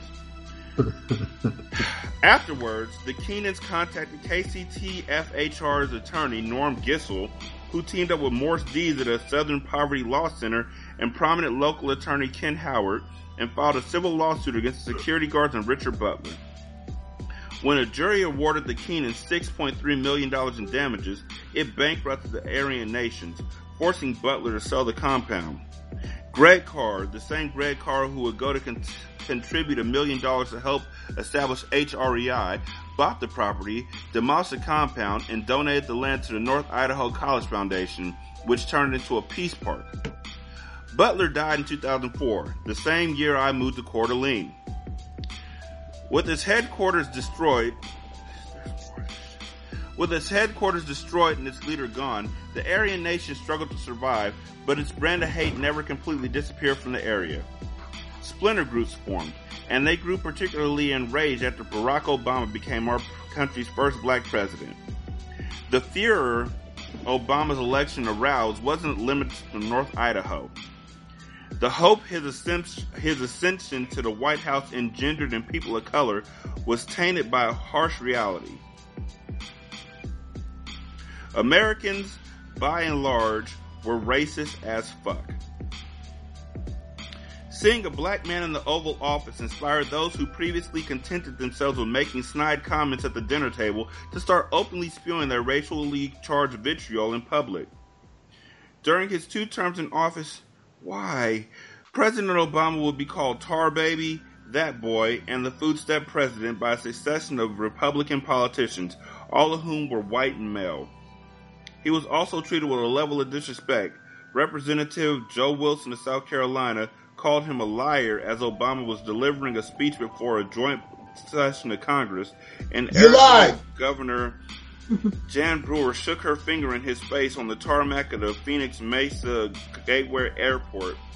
It's hard to imagine that he would have received it if he had been white.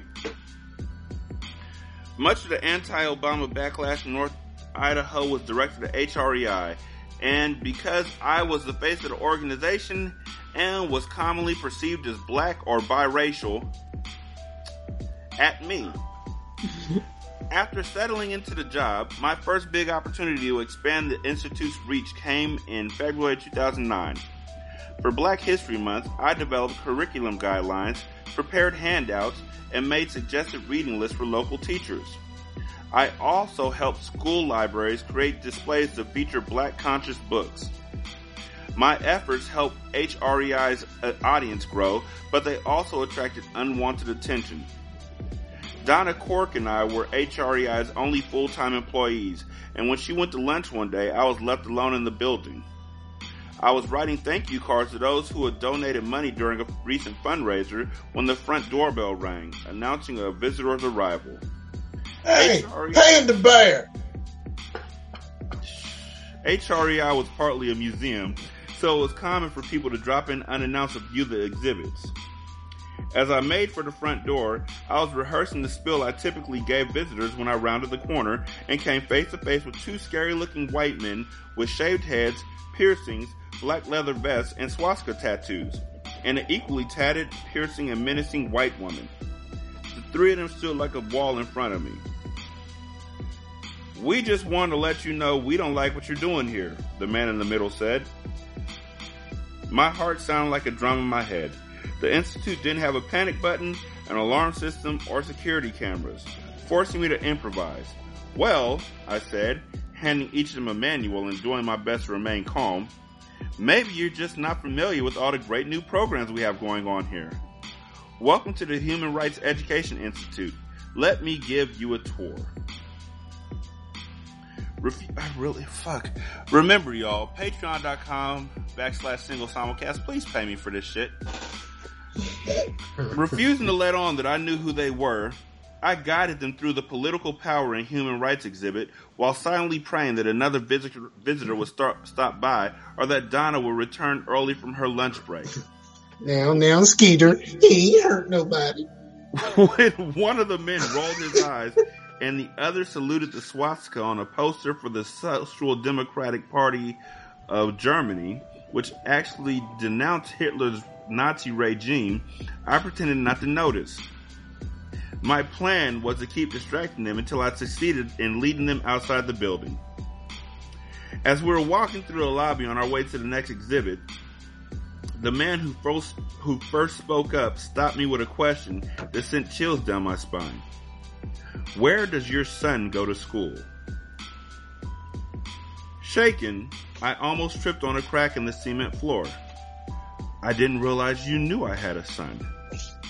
I knew I needed to be vague. "He goes to school in the north part of the city." He crossed his arms and faced me, striking a pose that showed he felt like he had the upper hand. "And where do you live?" "A couple miles from here. Why do you ask?" "We don't like what you're doing here," he reiterated before motioning the others with a jerk of his hand that it was time to go. Before walking out the door, all 3 of them gave the Nazi salute. of Nazism. It was a salute. That looked like a Nazi. Hella pictures. I'm scrolling through all the pictures that for some reason folks put in the middle of their fucking book. Oh God. 2 weeks later, one of my neighbors called the police when he spotted a white male in a hoodie trying to break into my house while I was at work.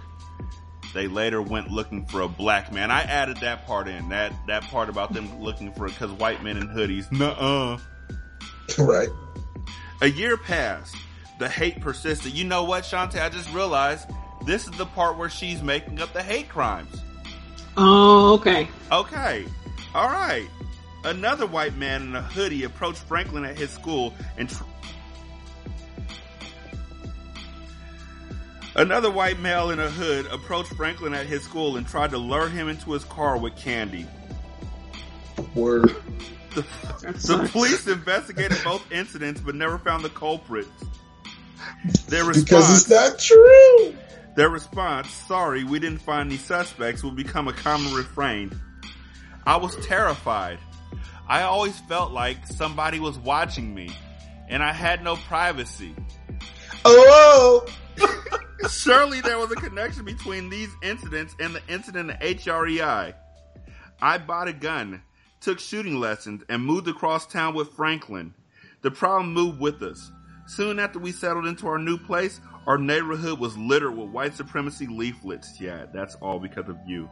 Hold up. Wasn't like 2-3 chapters back, she talking about how much she hated the gun her black husband had in the house and how terrified she was of weapons and so forth. Now she buying them. But it's different now because now she's fully black, not the white woman that her husband was forcing her to be. Now she comes strapped. Exactly. She MC8 in this bit. Okay. The circle is complete. Also, whenever people see Franklin, they say, hey, it's Franklin. Even more discouraging, our neighbors blamed us for the white supremacy leaflets in televised interviews, describing how unsafe they felt now that we live near them because, you know, they think she's black. When my new boyfriend, Dexter, invited us to come stay with him in Spokane, just across the border in Washington State and just inside the boundary established by my custodial agreement with Kevin, I quickly accepted. Dexter was a correctional officer at the Airway Heights Correction Center. He was also 6'3" and built like a linebacker. People didn't mess with Dexter. I had hoped his house was beyond the hate group's reach. He had lived there for 8 years and, despite being black, said he felt safe in the neighborhood. But within 6 weeks of our arrival, his house was burglarized. $13,000 worth of property was stolen. That's a lot of fucking stuff to lose in your house, by the way. Yes, very much so.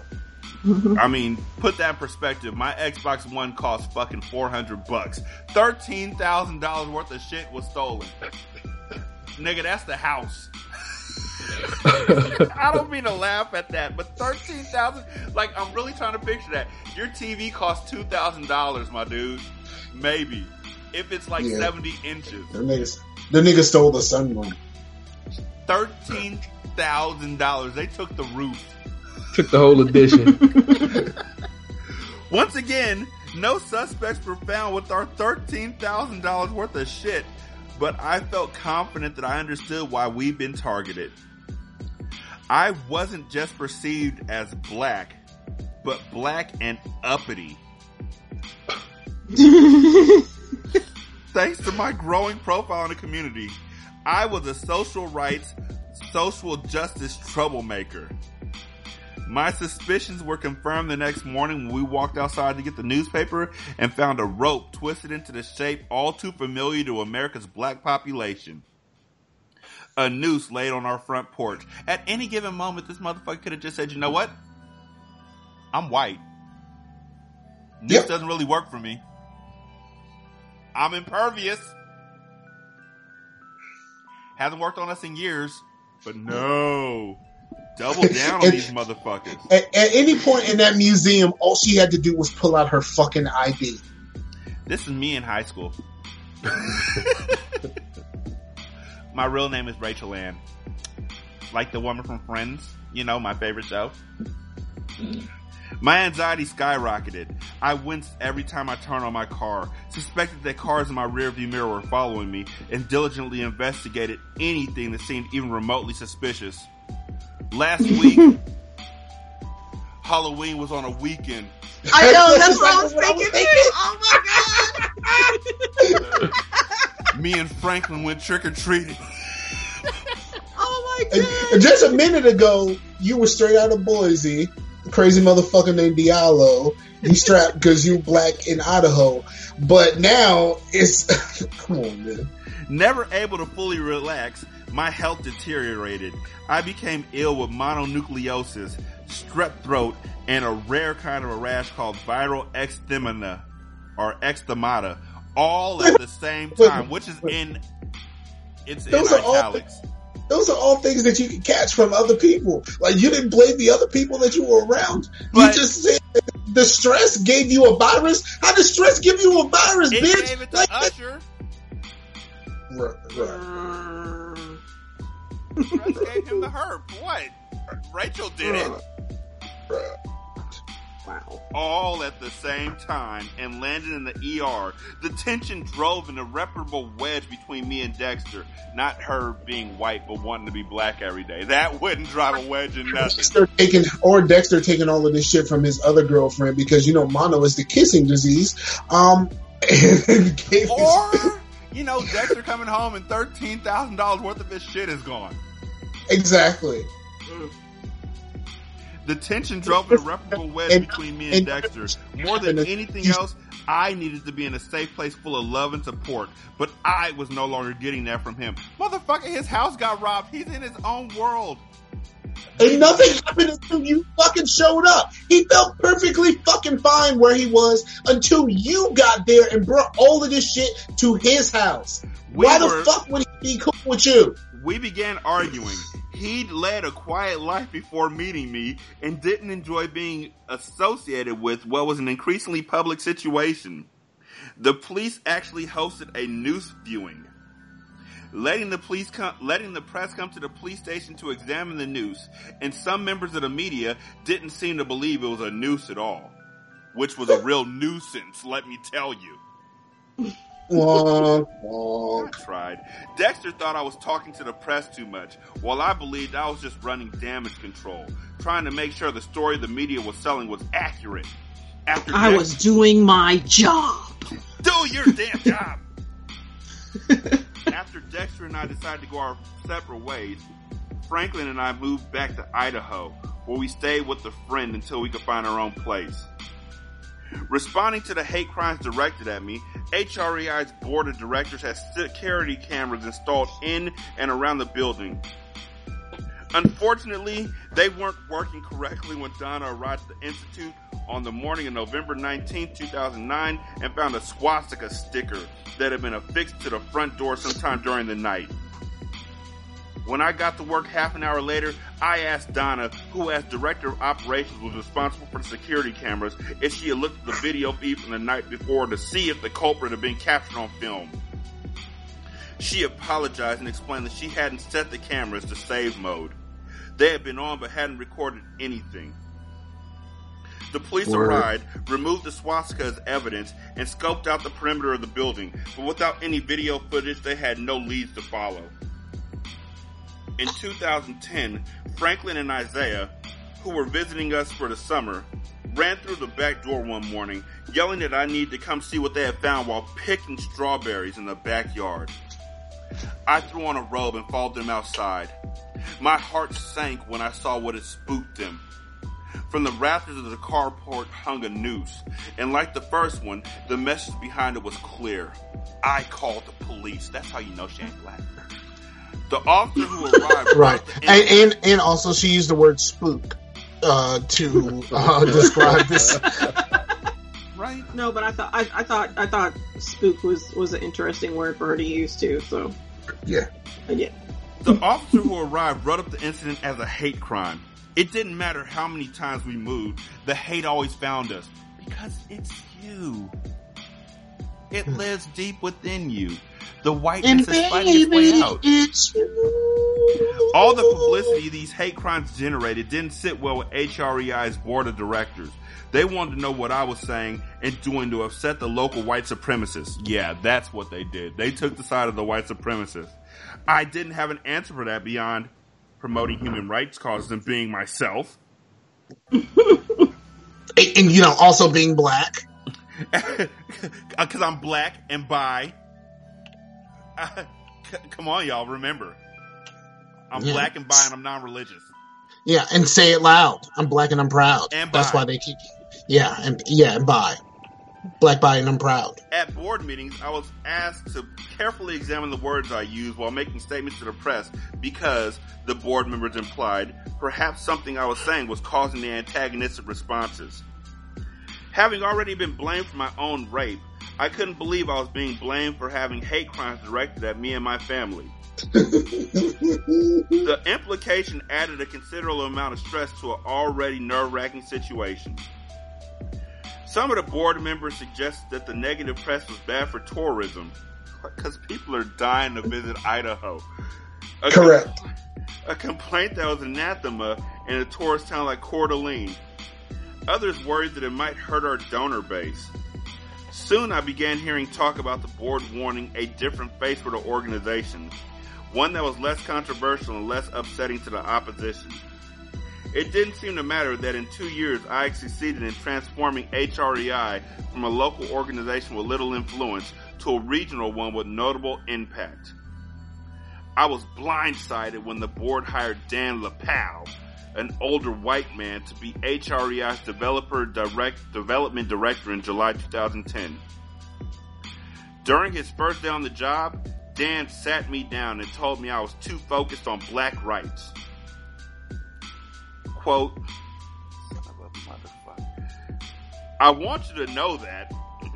I guess I should make my voice.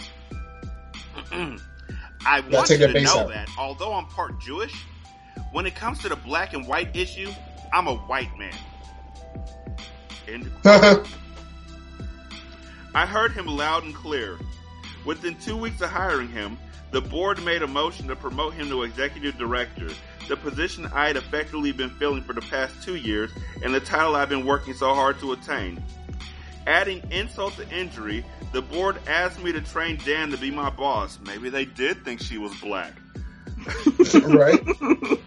Having documented all my achievements at HREI and stored them in a packet, I gave it to the board and asked them to name me executive director instead of Dan, otherwise I would resign. They responded by having the locks on all the doors rekeyed that night. Wow. And when I showed up for work on Monday morning, give me 1 hour to clean out my office. My jobs in academia kept me afloat financially, but the sporadic nature of the work was trying. As a quarterly faculty member at EWU, I got courses added to my schedule and consequently more pay when full-time instructors didn't want to teach them or new ones were added to accommodate demand. By the same token, I often had courses taken away from me, along with the income I would have received by full-time instructors who were unable to fill their own classes. Sometimes these changes would come with as little as 2 days' notice before a semester began. I once picked up a course I'd never taught before just 2 hours before it began on the first day of classes, and I wasn't even given a syllabus. I had to write the curriculum as I taught the class. Hoping to gain some stability, I applied for a full-time position at EWU's Africana Studies program twice during my time there. But both times it came down to me and another person, and the other person always got the job. Probably because they know that they're black. The career setbacks I experienced didn't detract from my passion for human rights, and in many ways they actually fueled it. I recognize the way HREI's board had treated me like a common form of institutionalized justice, or injustice. I had worked twice as hard as all the other previous executive directors had and received half the pay. I'd also outperformed all of them, but because I was viewed as a poor young black woman, how was I rewarded? I had been slapped in the face with a series of isms: racism, ageism, classism, and sexism, which, when combined, delivered the force of Voltron. Wait, no, I'm sorry. Delivered the force of a punch. Let our isms combine. My leadership has been stifled. My voice has been suppressed. And in the end, I have been replaced, but I refuse to give up. The normal instinct in such a situation is to want to change the aspects of your character that's holding you back. But the only thing I could possibly fix was being penniless.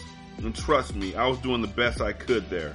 Everything else involved a permanent aspect of my being, something that couldn't have been changed or removed. If I was looking to live an easier life, this would have been a great time for me to opt out of being black. Which you did have that option. Like, you always had that option. But she's always. She was on a lease-to-lease, or she was on a month-to-month lease. She could have opted out, but she chose to sign back up for being black.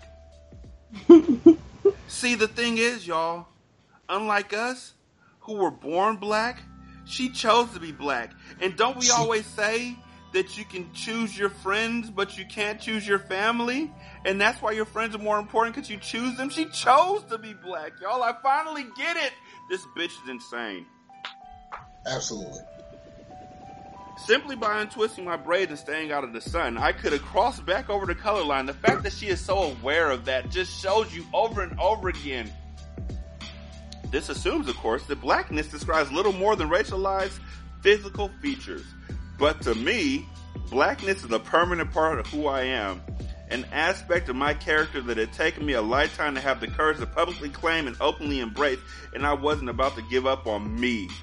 So I responded to the series of isms society has forced upon me with one of my own, activism. Look, white people, let me say it to you one more time slowly. Just because a black person nuts in you, it doesn't make you part black.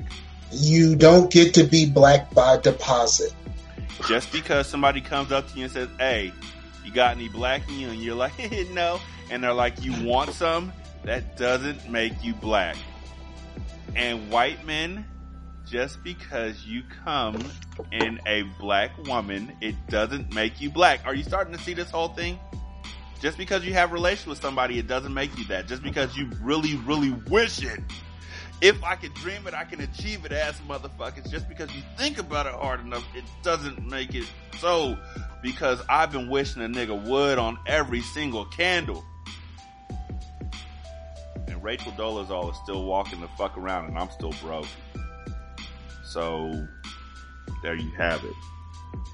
As an academic activist, I lived and breathed my research and endeavored not just to educate my students, but also to change their lives. I also grew more vocal in response to racial injustice in the local community. When a pipe bomb was found in a backpack along the route of the MLK Day March in Spokane in 2011, I pressed authorities to find the culprit. As a member of the Spokane chapter of the NAACP, there wasn't a North Idaho chapter, by the way. I attended the press conference about the incident and called out the FBI as the news cameras rolled. I said I had lost faith in the process. How hadn't they found any suspects? When they said, we're doing all we can, was that really true? Or was this going to be just like all the other incidents, many of which I had personally experienced, of course, where the local police and FBI dropped the ball and failed to find the culprit? Finally, 2 weeks later, the FBI succeeded in tracking down the perpetrator, Kevin Harpham of the National Alliance, a violent group of neo-Nazis who would do just about anything in their effort to establish an all-white homeland. The failed bombing attempt was a big enough news to attract the attention of the national NAACP leadership. Its president and CEO, Benjamin Jealous, traveled to Spokane to lead a protest march that doubled as a commemoration of the anniversary of Martin Luther King Jr.'s death. It was refreshing to see Jealous in person, for not only was he a greatly admired black activist, but it was refreshing to see Jealous in person, for not only was he a greatly admired black activist, but also one whose complexion was even lighter than mine. DNA testing he once underwent on PBS's Finding Your Roots showed that he is 80% European and only 18% sub-Saharan African, prompting the show's host and Harvard professor, author, filmmaker, and critic Henry Louis Gates to jokingly refer to him as, quote, the whitest black man we've ever tested. Jealous identified as a black man, but would it have mattered if he hadn't? Not according to the NAACP, which, 108 years after its founding, remained the foremost civil rights organization in the country. On its website, it says, quote, the mission of the National Association of the Advancement of Colored People is to ensure the political, educational, social, and economical equality of rights of all persons, emphasis Rachel Dolezal's, and to eliminate race-based discrimination. One of its creators, Mary White Ovington, was white. Walter White, not that Walter White. Walter White, its president from 1931 to 1953, was technically black, but with his white skin, blue eyes, and blonde hair, he could have easily passed as white, which he often did in order to infiltrate KKK meetings. And although most of its chapter presidents are black men, more than a few of them throughout its history have been white. On April 3rd, 2011, Jealous held a protest march from the Spokane Veterans Memorial Arena to Riverfront Park, where he spoke about the need to embrace diversity and come together as one nation. I was honored to be invited by the president of the NAACP Spokane chapter, V. Ann Smith, to speak as well. That day, I publicly called out racism, white supremacists, and institutionalized injustice in North Idaho and Eastern Washington communities.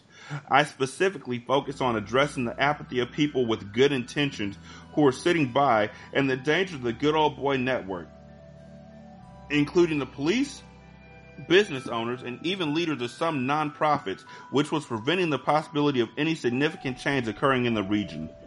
I also talked about how so many hate crimes in the area had gone unaddressed and unsolved because institutions cared more about keeping up appearances than protecting black citizens. Quote, we wear race, disability, religious, and gay blinders to edit out what we do not want to see, I told a reporter from the Fig Tree, a local monthly newspaper.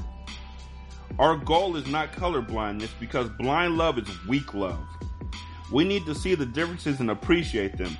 We need to take off our blinders and love our neighbors as ourselves.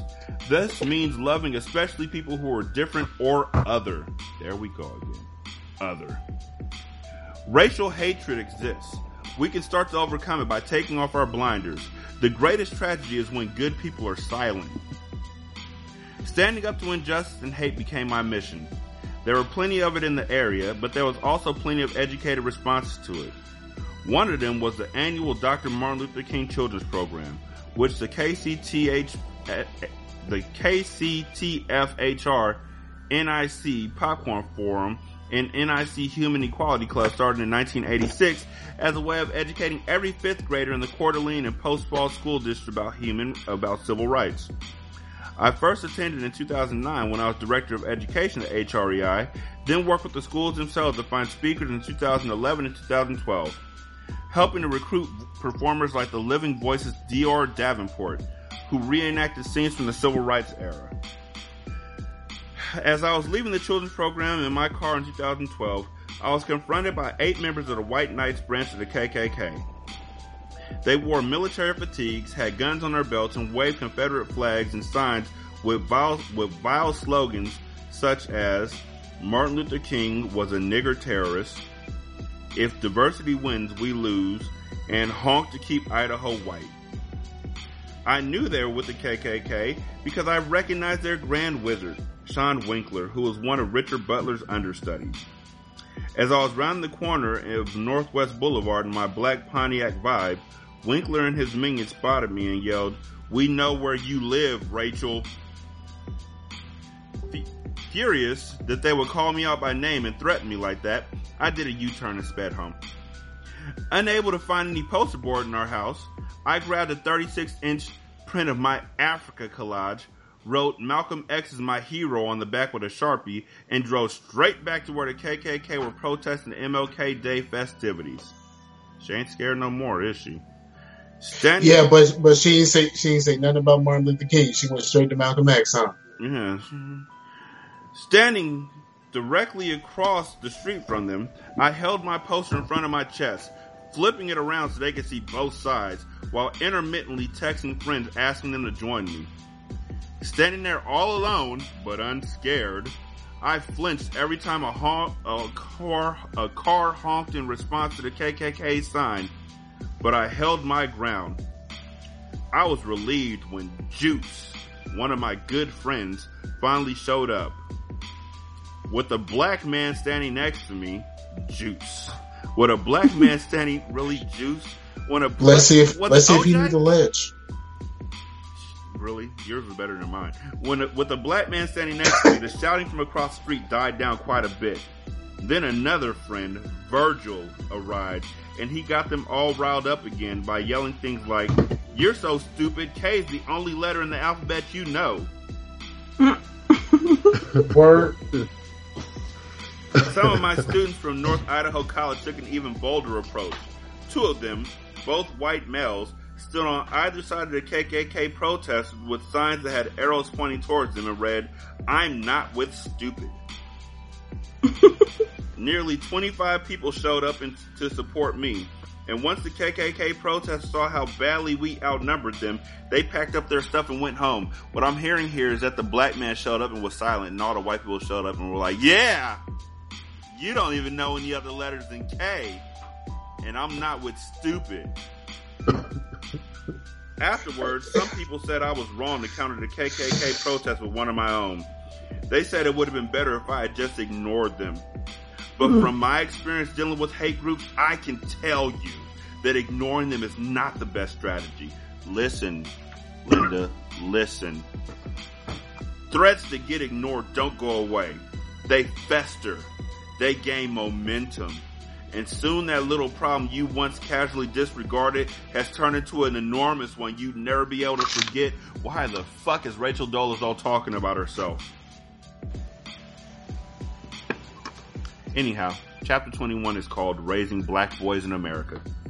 And I officially can't. Patreon.com/single simulcast. Pay us, motherfuckers. T.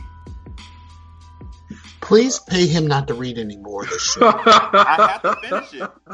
No, you don't. You don't. Look, Patreon supporters, voice your opinion about reading this nonsense any further. Actually, the majority of Patreon members are like, "Yo, we love the Book of Lies." Yeah, they do like it.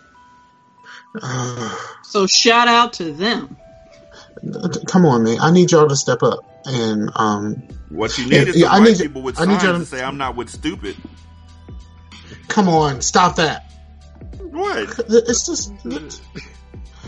We're not with stupid, the person who wrote this fucking book. How many chapters are left? Let me take a look. Hold on one second. You know what? It doesn't matter. Please stop reading this. Okay, so... It's okay. Cheer up, camper. Cheer up, camper. Cheer up, Charlie. Life's got you down. Even though, Rachel Dolezal is still in town. Okay, we're about to be on chapter 21. Let's see. Table of contents.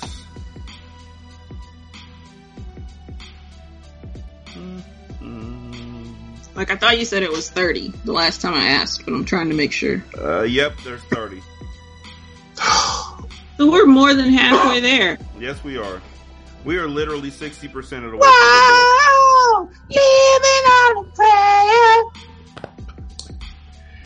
prayer. T. We'll make it. I swear. I swear too. T, got any shout outs?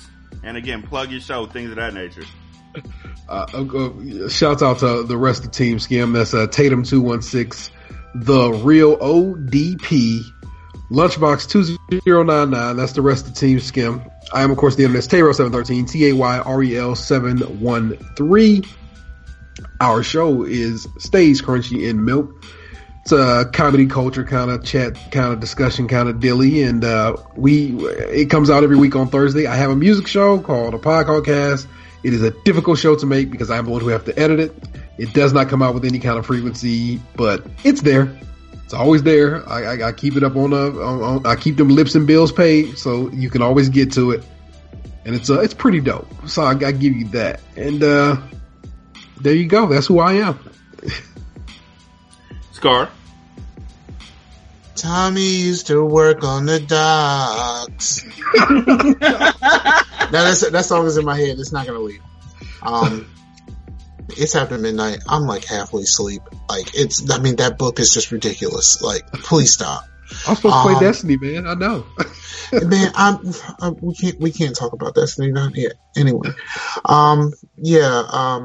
just follow me on Twitter, Scarfinger, and ask me all the questions there. I can't answer any right now because I'm halfway asleep. Wow. We just don't care. Oh. Nigga, you actually, you knew what you were getting into. I know. Mm-hmm. If anybody else didn't know, you knew. It's late, and I worked every day this week, and tomorrow. Know who else has us? No, I've worked I'm supposed to work 5 days a week, but I've worked tomorrow will be my 6th day straight, and it's just like, bruh. I only work 1 day this week, but that's just me, I'm a stay-at-home mom, so I got It was my birthday yesterday, so I took some time off. Plus, we had Labor Day, so. Oh, happy birthday, my Virgo brother! Thank you. And I feel that because I worked hard from like 6 till 8:30 this morning, and then I tried to get into the next league in Clash Royale. Really? Yes. Shit's important. I'm training my replacement, so that's fine. No, I'm getting an upgrade. He's where I am now, and I will be upgrading soon. So that's awesome. Congratulations. Yeah. Well, thank you. It was supposed to happen already, but they had a hard time trying to get people because they don't pay much. So, but I'm gonna be getting manager money, so that's gonna be nice. Big up. Let me hold like $5. Let me hold like 10, and I'll stop sending you the link to the Book of Lies. No, because I'm gonna get it anyway because I'm attached to the single simulcast thing, and then I get everything that y'all put out, and it's just like sometimes I can easily kick you out of the. You don't have to be an admin. You wanted me to be an admin in case your ass get kicked off of Facebook again. Yeah, people be banning. Yeah, people be snitching, dog. Like, you gotta be careful about these motherfuckers snitching. Mm-hmm. So that way you got somebody that can put your ass back in. I got Shantae. No, she ain't gonna do it. They kick you out. She gonna take over. She gonna take over. Be like, he is my book. It's mine. It's mine. Single simulcast is mine. She just looks at it and goes. It's the flying monkeys.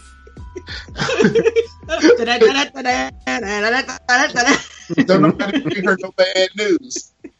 Oh no, not the flying monkeys. Yes, the flying monkeys. Sorry. Joe Budden's version was the best. She'll get you returning next time. So, Shantae, shout outs? Oh, well, shout out to Scar and T and Sam who had to bounce. It was great having you on the show. Shout out to everybody who listens to the show and shares the show. Thank you for all the reviews that we got in these last few days. Those are really awesome to read. And just keep rocking with us. Hit us on the Patreon. Hit us on Twitter. Hit us on Facebook. We're here to listen to your praise because we deserve it. Hit us with your best shot. Shout out to Fire Away. Shout out to Lisa Loco. Shout out to the Black David Hasselhoff, Anthony Davis from the Forget That Yo podcast. Shout out to the inimitable, unstoppable Bacon from Ad Space from Unreasonable Fridays. Shout out to Matt Smith, who is the owner and purveyor of B Squared, computers and his beloved wife, Rachel. Shout out to Corbin Blake, who used to do the Burberry Jones podcast and still needs to get Michael Conley to sign on to our Patreon. Shout out to Kendrick Merck, who's one of the best independent rappers out here in the Sacramento area. Shout out to Anna Lee, who's just a terrific fan. And shout out to everybody who's currently writing reviews. The more reviews we get, I don't know what happens next. It just looks good. I like them. Let's keep them going. This single simulcast episode 260. Seriously, y'all. The Book of Lies is a hard thing to get through. I'm glad y'all are rocking with us. Thank you so much. We appreciate you. Everybody be good. We out. Peace. Please pay him to stop. Or people faking their death. Shit, we forgot about that. This is Single Simulcast. Don't know by now that you slip.